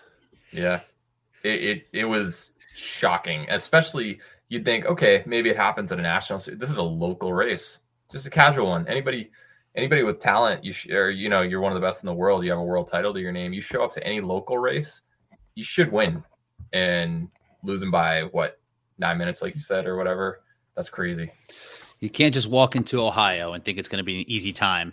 Logan Broadbent will make sure that it is a hard-fought battle. Not on his watch. No chance. Not in Ohio. That's hard to argue against, honestly. Super ups, and since it happened twice at the OCR Worlds being the second time, that was very surprising. However, I think the biggest upset, perhaps in the history of OCR/hybrid, I didn't think the man was beatable. Hunter McIntyre not even making the podium at High Rocks World Championship. Never mind not winning, not making the podium in a race where he wasn't injured, he just fell apart. That, to me, you couldn't have guessed that. That would have been 100,000 to 1 odds, and you wouldn't have had a single person do it. That was my second choice, and had Toby's performance might be performance of the year, honestly. Yeah. But had Hunter taken second, I would have counted it. But what do we give everyone everyone gets upset of the year that beat Hunter? Yeah. It's like the day Hobie took 9th, I think, at an Atlas race. Is it really upset of the year if 8 of us got him? Yeah. I forgot that Hunter didn't get second. I forgot that after he third. He didn't get third. Fourth. I thought Tobias beat him. Tobias Lutvin. We'll got to give him the full name. Lutvin. But he took it to him. The reason Hunter got 4th is because Tobias kind of broke him. They were together at Burpee Broad Jumps. Burpee Broad Jumps is where it really was like, oh, Hunter's not going to pull away from this, and Hunter's what I'm saying is himself off the ground. Hunter usually annihilates people on the sleds, and he's like, "Crap, I didn't get a rest here," or appear as if you're rested. Mm-hmm. Yeah. This is what I would give Tobias this win instead of like, oh, he got 4th. So does everybody get the biggest upset? I don't think if Tobias wasn't there, I think Hunter still would win. Like, I don't think the other 2 guys catch him. Yeah. If Tobias because he put the pressure on, and Hunter had to, maybe burn a couple extra matches way sooner than he wanted to. Mm-hmm. Yeah. Yeah. It's hard to say. And that's why it sucks. Like, was it a bad day, or did Tobias make it a bad day? Toby was on the podium the year before, so it's not like he wasn't a world threat. Hunter knew it heading into it. He's my non-American performance of the year is Toby. Mm-hmm. The thing with High Rocks is that it is time-based, right? And like the course itself was sometimes they could be slower than others. The American courses seem to be a little bit slower because of the sleds, like we were talking about, and the way the format's laid out. But Lauren Weeks set the world record there, and Hunter ran 5 minutes slower than his fastest, and Tobias Toby didn't PR. Right. Yeah. And Tobias ran like 2 minutes slower than what even Hunter's world record is. I think it was more of a bad day for Hunter. I don't think he was prepared for that day. Yeah. I think it would be loss of the year. I don't think it's upset of the year. I know. I want it to be upset. Hunter not getting top 3, that's an upset. That might be disappointment. That is so improbable. Yeah. But it is. It is. It absolutely is, but we'd have to give it to all 3 guys. I think the moment is the statement, Hunter not on the podium at High Rocks World Championship in a sport that he was so dominant in. Like, I remember I forget who I had the conversation with. It might have been Dave, but it was like, he will not lose until he decides not to train for it anymore. That's what everybody thought. And he did it for 3 years in a row. It was like, 4, I guess, but that pass and the bucket pass were the 2 craziest race moves of the year to me. Yeah. Yeah. And but I think that was the case. I don't think Hunter did prepare for. I think he chose not to train for this and just showed up. Yeah, I mean, Atkins had gone to Eco Challenge and stuff, and yes, he was. That counts as training, but he wasn't all in on Tahoe. But he still gets second there. Like, you'd expect, no matter how out of shape Hunter is, that he still just has that ability to just, at worst, get second. But it showed how significant the sled is in this competition. Yeah. Where if you take away that massive swing right there, suddenly it's a little more level. And I understand there's a hole in my argument, Jack. Yeah. I argued against Nicole because it's week 1. Who cares? Yeah. Compared to World Championship. Logan, it's a podunk little. I mean, Indian Mud Run is an awesome race, but in the scope of the championship season, it's a local race, regional local race. Yeah. So I understand that I'm arguing the exact opposite, and there's the hole in that, and that the moment of being upset truly matters. I understand that. Yeah, it's just the circumstances around Tobias's win and just all the other things. It wasn't that he raced out of his mind. He just didn't back down on a day where Hunter didn't have it. He actually didn't do anything different than usual. Right. What about other than win a world title? What about win a world title and beat the greatest ever to do his sport? Would you call the VJ victories over Atkins at Big Bear an upset, or what about VJ's win at Hildervat? Another Hildervat shout. Is that an upset? No, I thought he was going to win hands down, flat course, fast. I thought Kempson would have been a little bit more in the running, but normal Kempson. What about Kempson over VJ at or VJ? This is the same kind of argument with VJ and Hunter at the 15K. How about my boy Igor coming over and getting 2 podiums from Russia at OCR Worlds? I don't think too many people expected that. Unexpected, yes, but who did he upset? Yeah, right. I know. I'm just trying to give extra ammo. Yeah. The only other one that came to mind on the women's end was that didn't necessarily seem like an upset. It seems like an upset now, but in the moment it was explainable. Was Rachel Schreiber, now Von der Rack, over Lauren Weeks in Dallas? Oh, so I thought we were sticking this to men only. I don't have any other upsets on the women's side. Women's upset pick that I wrote down. Let's wrap up the men then. Okay, yeah. Sorry, I jumped. I didn't know if we were doing code or not. All right, we got to vote. Rich, who did you say? Yeah, I was just pitching those other ones is what I had, like the VJ over Atkins and the 2 different ones. Like I thought like Ryland over the Fields at Utah was pretty good. But I think after talking it out, I think Logan's, because he was the only one who beat VJ. I wanted it to be with Tobias. That was the first one I wrote down. This first thing that came to my head. But after talking it out, it's like, because Hunter just didn't race well. Maybe VJ didn't race well, but I don't know. There's no other guys in there. I'm going to go Logan. Surprise. I think that your vote right there was the upset. Jack, I'm going to throw it to you. I'm going to say Tobias. Okay, so you switched. You're just taking devil's advocate. Yeah. I want to be clear. That's what we're doing over again. Yeah, of course. Nothing I say is to be taken seriously by any athlete unless it's a compliment. Because if I say something negative, I don't believe it. I'm just playing devil's advocate. Jack's over there tallying who's winning the arguments, and at the end he's going to be like, "Oh, turns out I won this." So I didn't say Toby because I wasn't doing overseas athletes for any of these. So the North American performance upset of the year was Logan, but Tobias's was historic, where Logan's is going to be forgotten by anyone outside of Ohio and VJ in a couple months. Yeah. Right. It's going to be that crazy thing that happened that one time. Like, who won this race last year? It's like, I think Logan did. Might not even know. They might not even know.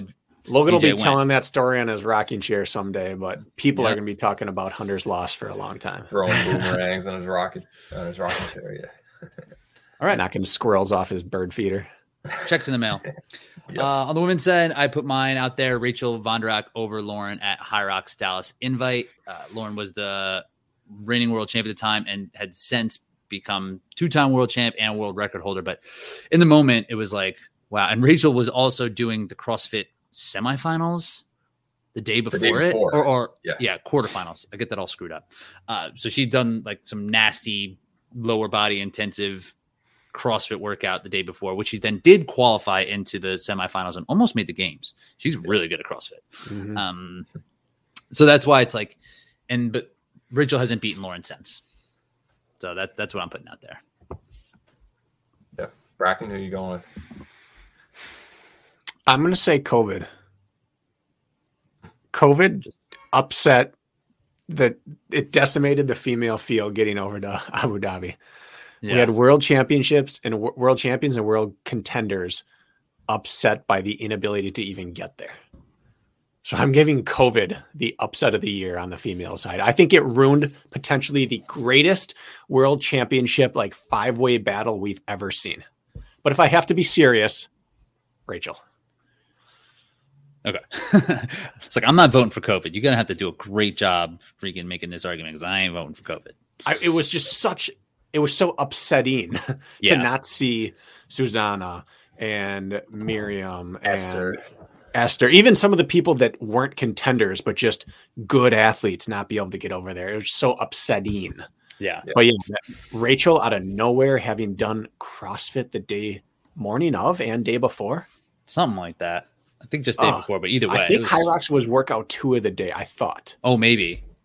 I mean, I can't fathom that. It's like upset / shock / performance of the year all rolled up into one. And when that happened, it was like, well, who else is out there? It's like this person just kind of came out of a CrossFit gym. I know more about her now, and she essentially trains like a professional athlete. But at the time, I was like, oh my God, is this a huge market of freak athletes that we don't know anything about that are all in this other area? Yeah. And it might be, but. And I guess I'll add on to the men's debate the fact that Dylan Scott's upset over Magida both times, where it was Magita's the only challenger, the only contender to the throne, and Dylan comes in. He wouldn't get it, but the fact that he put out that argument so quickly was outrageous, and it shows how good OCR is at the top of the sport, that all of our upsets are coming from High Rocks. Right. We didn't have an upset on the women's side in OCR that I can think about, unless Jack, you have something. Jack, you got one? Well, mine was kind of similar thinking as yours, Bracken. It was just the North American performance, or mainly U.S. women performance in Abu Dhabi. If you look historically at Tahoe from 2015 to 2019, all of those, the 5th best American or North American woman on average finished in 6.2 place. So they basically took 5 of the top 6 spots on average every single year in Abu Dhabi or in Tahoe for all 5 years that they were there. The 5th best international athlete historically at Tahoe all 5 years was 35th place. So super North American dominant. You go to Abu Dhabi and the 5th best finisher on the women's side was in 9th place for the rest of the world. And North America, it was 11th place. So it was just a total flip-flop right there. You take out a couple Canadians and you're just looking at the U.S. field. You've got Annie in 2nd, Casey 11, Alex Walker 15, Ashley Heller in 17. You've got to go down a long ways to find how well the U.S. athletes did. But as you mentioned, Bracken, it kind of was a result of COVID. Do I think necessarily that the athletes the U.S. athletes who participated this year, who weren't able to go, might have done better? I don't know. I think that if Nicole and Rebecca, a couple of the other mainstream names had been able to go, who they just weren't participating all year, then it would have shaken things up a little bit. But I think that just the upset was just how much the international field just kind of destroyed the main faces that we're used to seeing in the U.S. and North America. Yeah. So what's your submission? Just basically how U.S. women did. He voted for COVID too. Dhabi. Yeah, using COVID, but no, yeah. So Rachel gets it. Rachel gets it. Not voting for COVID. Right. Russia got no love here, but in the international stage, Russia might get performance of the year for Spartan Worlds. I mentioned Igor last performance, or upset. I mean, it didn't get a serious submission. Yeah. Then they won the team, Spartan team. France. Oh, France did. They were second. Yeah. I think. Russia was second. Russia, you've got Alyssa Petrova in 3rd, Natalia Studenikina in 6th, Sergey Anastasia Makina, she was up there. She was 16th. There was another one somewhere in there, but you've got some solid Russian performances, and there were a couple on the men's side who one of them got COVID and couldn't travel like the week before. So COVID again. There's your upset. Who does it again? Yep. Rachel wins. Rachel wins. Check on Congrats, Rachel. All right. So this is a best OCR brand. Brand of the year. Brand of the year. We'll give it out to him. Who's I went first last time? Yes. Yeah. Bracken, you're up. For me, I would say the biggest mover was Athletic Brewing. And they've expanded outside of OCR now. I would have given it to VJ, but they've been here and they didn't get a few of their updated models out this year. We got the Spark, we got the Ultra, but we didn't get the Extreme 2. We've seen no IROC update. So I think last year VJ would have won. but this year I'm going to give it to Athletic Brewing. They're everywhere now. They were seeing real commercials from them, but they went all in on OCR and some other small ones, and now they're an international brand. Dude, they're in bars. It's awesome. They're legit. I've gotten it out at bar. It's like fucking $7 for one. It's like as much as a real beer. I'm like, fine. No. But that to me, it's like they don't have the alcohol and they change the same. They charge you the same amount. That's like ordering a burger. You're like, I don't want onions on it, but we're going to charge you the same amount. It's like you give me less of the product. It's an Impossible Burger, right? Yeah, I guess. They're not cheap. Yeah, that's true. Costs more. It's like organic. It costs more to use less. Yeah. Anyway, maybe. Sorry, Rich. Whatever. I think it's more of the bars just jacking up the price. Like, these people will pay anything. And they're right. I agree, Bracken. I think that I ride with Athletic Brewing. I have it in the house. I think it's a great product in terms of helping athletes participate in like social functions, and they do a really good job with that. It is a little annoying how much people post about them. Every time I drink an Athletic Brew, I'm like, oh man, I need to post about this, even though like I definitely don't, and I never do. But I think you're doing the Lord's work, balancing the equation out. I think that needs to be done. I was like, no, people just need to drink this to not put it on Instagram, and that's what I'm going to do, and that's what I will continue to do. Not sponsored, but I am a brand ambassador. I am a brand ambassador. I did a beer mile with Athletic Brewing versus a real beer mile, and I went slower with Athletic Brewing. I think it's harder because of the can, but bottom line, didn't have the extra effects. I saw some guy chugging a beer the other day. This was on Instagram or something like that, and he swirled it. Yeah, and I saw got that like one. that vortex going down. I was like, whoa, that was a great idea. That's pretty legit. Yeah. I think it's hard to argue against that. The only one that I could think of in terms of new is that I think it's called the Sapien patch that Atkins used. Oh, give me a break. Glucose monitor. It's just a glorified glucose monitor, but that's the new product. VJ's been around. I'm talking like stuff I didn't see before 2021. I will give that award for most overpriced, non-useful product of the year, because it's only after data. It's not real live. time. Yeah. It doesn't give you like, oh, you're time. dropping, you better fuel. Like it only tells you after, and you have to remember. And it's not constant. It's like a GPS, as far as I can understand it. It's like GPS on UltraTrack, where it's taking snapshots throughout. And then using nodes to pinpoint where, here's your approximate path, basically. We can get into this on a future episode. I actually have a guy I used to work with who just wrote something on Slack with the team that I coach, a real good breakdown of it. But it's basically like, guys, it's not there yet. It's way overpriced. You're better off doing blank. I'm going to try out a competitor, and I don't think something Super Sapiens. It's not available domestically. International. It's like looking at MitoQ or something. No, there's a competitor. It's called Levels, which is essentially the same thing. It's the patch. It has a whole interface and everything like that. And I just subscribed to it yesterday, and it's like a whole thing. Like I'm gonna have to have a one-on-one with like a physician, like kind of have all this whole big breakdown of things like that. So I will have a little bit more information on what that, because I think those are going to be the two competitors that are going to bring that particular technology to the market. Yeah. What do you think the takeaway, the actionable data is? What happens during your run and while you're fueling, like what that does to your blood glucose, right? Like, and where things happen. So like, if you're like, oh, I felt bad at 90 minutes, you can look at the data, is my understanding. Better timing of fueling. I think it's like, oh crap, I tend to bonk at the start of a hill, or halfway through the hill. Maybe I should fuel at the start. Like it gives you a little insight like that. I think you can kind of piece things together, but I'm not an expert on it. No, I don't know. I think it's going to be like what different for Super Sapien per month. It's of course a subscription, because it's like $200. It's I want to say it's something like that per month. Yeah, like I was surprised at the price of this thing that I was looking at. I was like, yeah. It's not like buying a heart rate monitor. The freaking Whoop tricked everybody to paying $30 a month or something monthly for a piece of hardware. It's the craziest thing in the world if you think about it. It's like, what? All over CrossFit, they've got everybody buying it. Yeah, that's the worst. Subscription models that gives. I think that gets my vote for the. It gets the YouTube ad award. I don't like it. Like, why are you bothering? It makes me dislike your product because you're you're doing this. If you were confident in your product, you'd give people the option out every time they purchased it. Yep. Totally. Yeah. If they like it, they'll keep it. If not, don't lock them in. Maybe they're doing the Tesla model. They've got to raise money, charge something to create. Or it's like Toyota who just said that they're going to start charging you $8 a month for your key fob.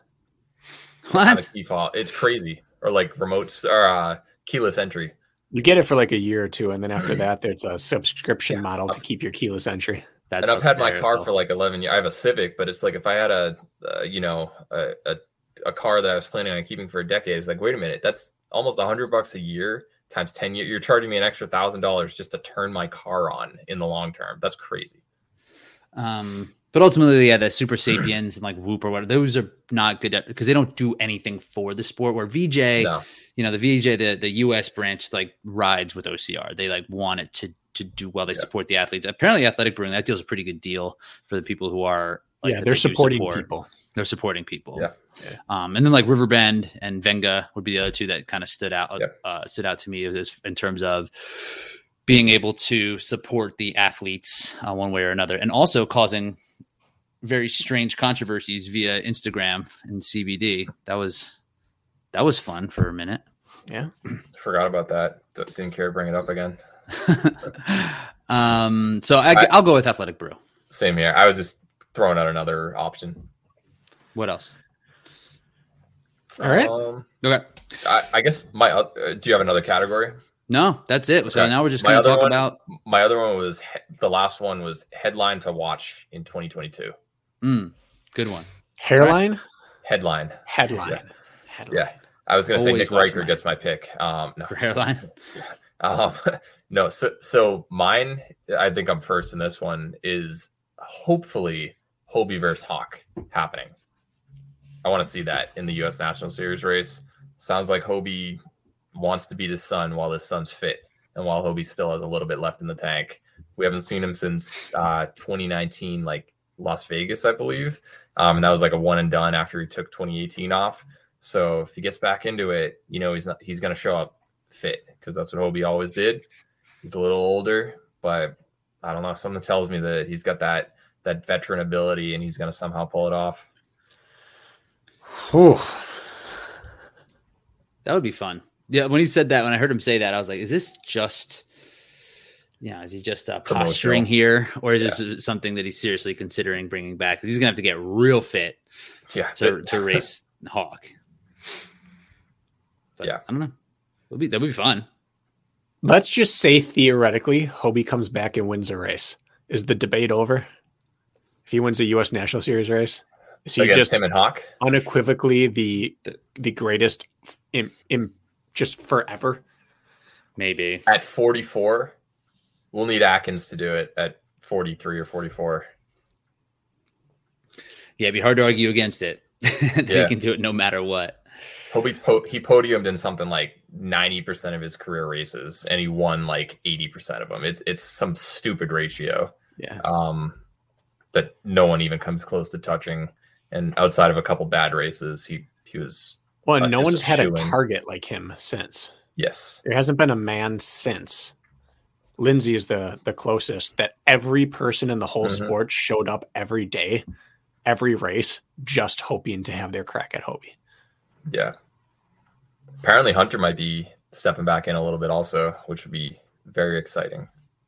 I feel like he says that a lot. Yeah. I think he means it this time.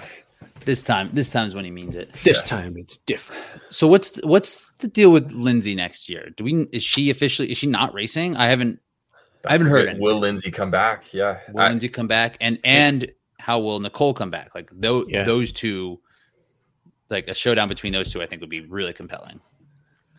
How long will Nicole starts running until her fitness catches up? She might be able to run. Out for a minute. I mean, she said she can run again or race again in March, but she's probably not going to be fit till like June, I imagine. Like, no way. I would give her a free year. Yeah. Coming back from a lesser injury myself, I think that 2022 reestablishes, can I run and race? and 2023 is how well can I run in race. Mm-hmm. Gotcha. So I may have jumped it with that headline a little bit, but that's what I will be. That'll be headline. Interesting to see. Yeah, and Lindsay might race. Yeah, to me, there's 3 headlines. 1, will they, won't they come back? 2, the young gun. Is this like the youth revolution, both on female side and men? Emma Cook Clark. We have Rylan. We have Hawk. We have Chris Roglowski. VJ. Like, right. is this the year it tips in favor of there are more youth on podiums than the old guard? And then the third is Spartan on the way out, or are they gonna just reestablish themselves? Like, they're not paying athletes. They cut their pro team. They stopped trying to put on extra money on certain events. It's like pure cash grab mode right now, just trying to make up for the pandemic and whatever else, that big reach they made on Tough Mudder. Was this year the beginning of the end? Are these signs of the apocalypse, or are these patch jobs until they're back to who they were?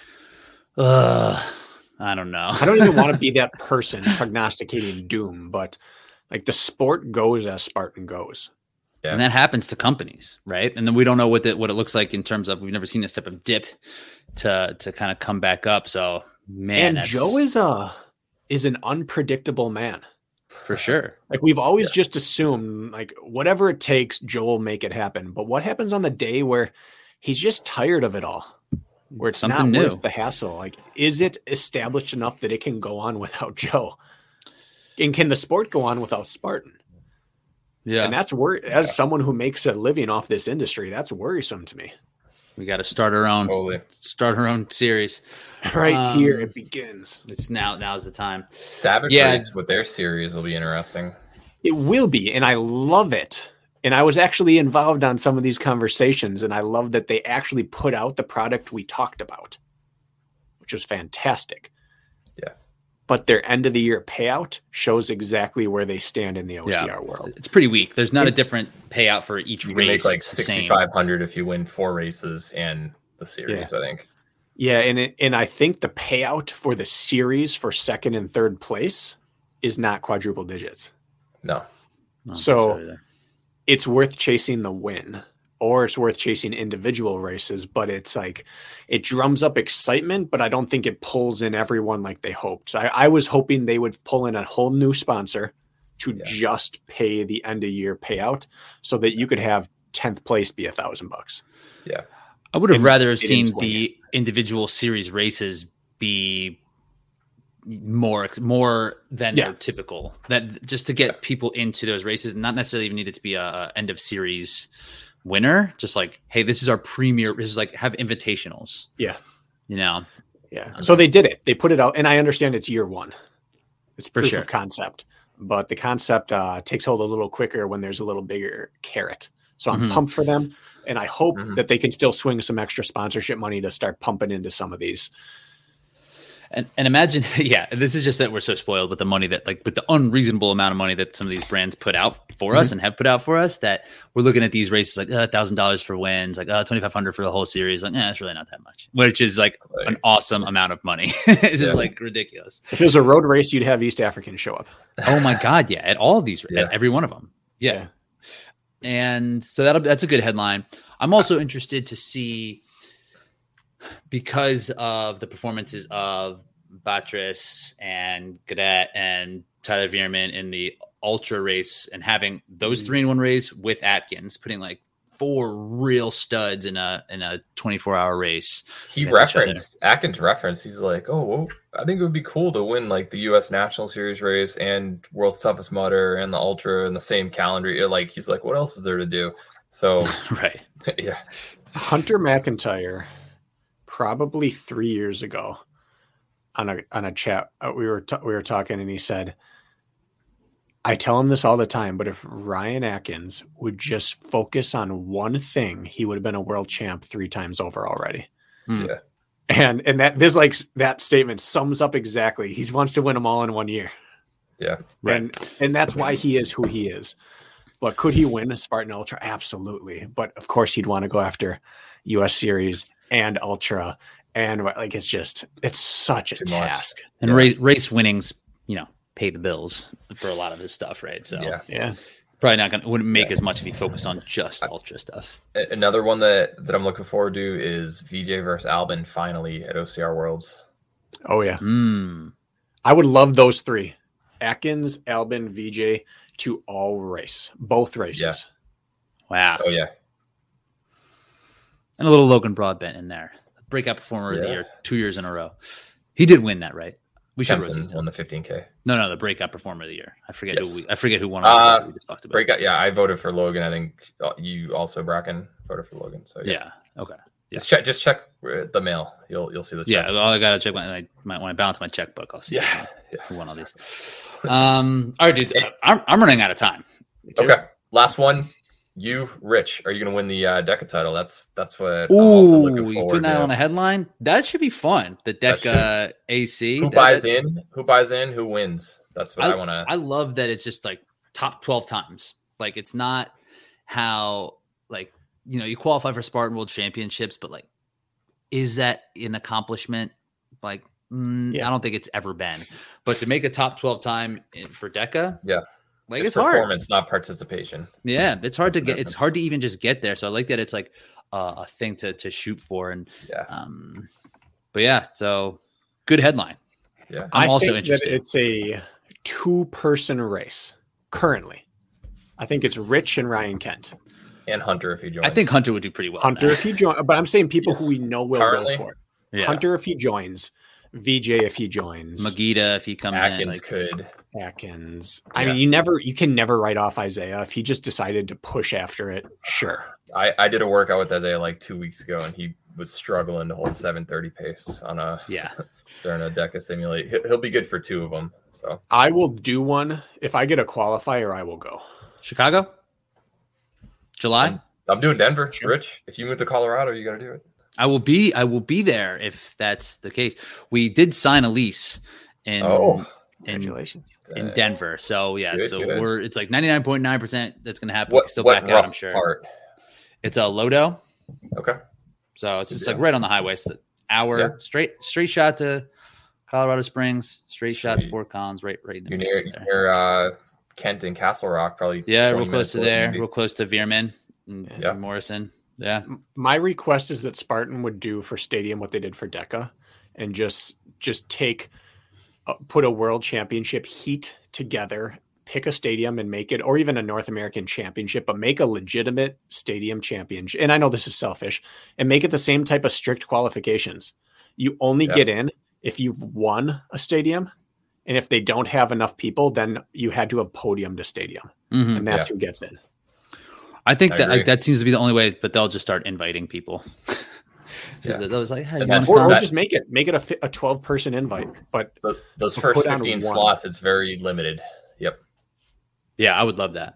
because there really wouldn't be more than 15 contenders anyway. No, definitely not. Who would your field be if you had 15 slots for a World Stadium Championship? Kent would be my number 1 seed. Probably Killian, you, Isaiah, without question.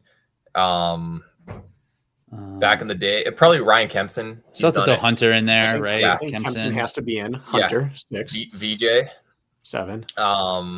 Rich, Sure. you've done well, but I don't know if you'd be. I don't have the body of work win yet. contender. Yeah, it's like I have a few podiums at stadiums, but I'm not that level. Our guy Isaac Lacey would probably have to be in the mix. At this point, Chris Woolley, I'd put him. Sergey's won a couple international, but he's international. Yeah, you've got a dozen or so. 10. Matt Kempson, Victor's been sneaky good a couple times. Forrest maybe, but yeah, It's really like 7 solid, and then it would be open. I A think tier and B tier. Yep, Yeah, I want to see it. We'll see. yeah, I'd like to see Atkins in it. that'd be Me fun. too. He podiumed in Australia. That'd be so crazy. Having that stacked of a field that in a race that happens so fast. That would be Because the previous biggest was City a few years ago, and it was Rich, Ryan Kempson, Matt Kempson, Hunter McIntyre, Ryan Kent. I was in the second heat. Cole was there. Austin Azar. I was there. Mike Morelia. Josh Riedinger was there. Yeah, Bo Muzikowski. Oh yeah, Jack, you were in the second heat with me. Yeah, I remember that one. Josh Reed, yeah, it was a big heat. There were so we had 11 guys who have all podiumed, and there were McCormick, 7 or 8 guys who have all won races, and that was a crazy race. So imagine 4 more studs. Yeah, it'd have to be at AT&T where it would need to be like a little bit more spacious. We just need like 400 meters to run to start. But you could do that at Philly. You could do that at. You could start outside. San Francisco. Start outside. San Francisco. You should start outside. We used to always. Yeah. Starting Tampa on the stairs was an awesome one. Starting on the stairs is tough. Yeah. Yep. All right, man. Cool. All right, boys. Great job. Great season. Everyone expect your checks. You'll see them soon. Let me know if we run it back for season 2. Got to do that. We need a name. I need to name this thing. The Okras, the OCR awards. We need a gold jacket or a green jacket or something for the winner. Yeah. Okay. All right, dudes. See you guys.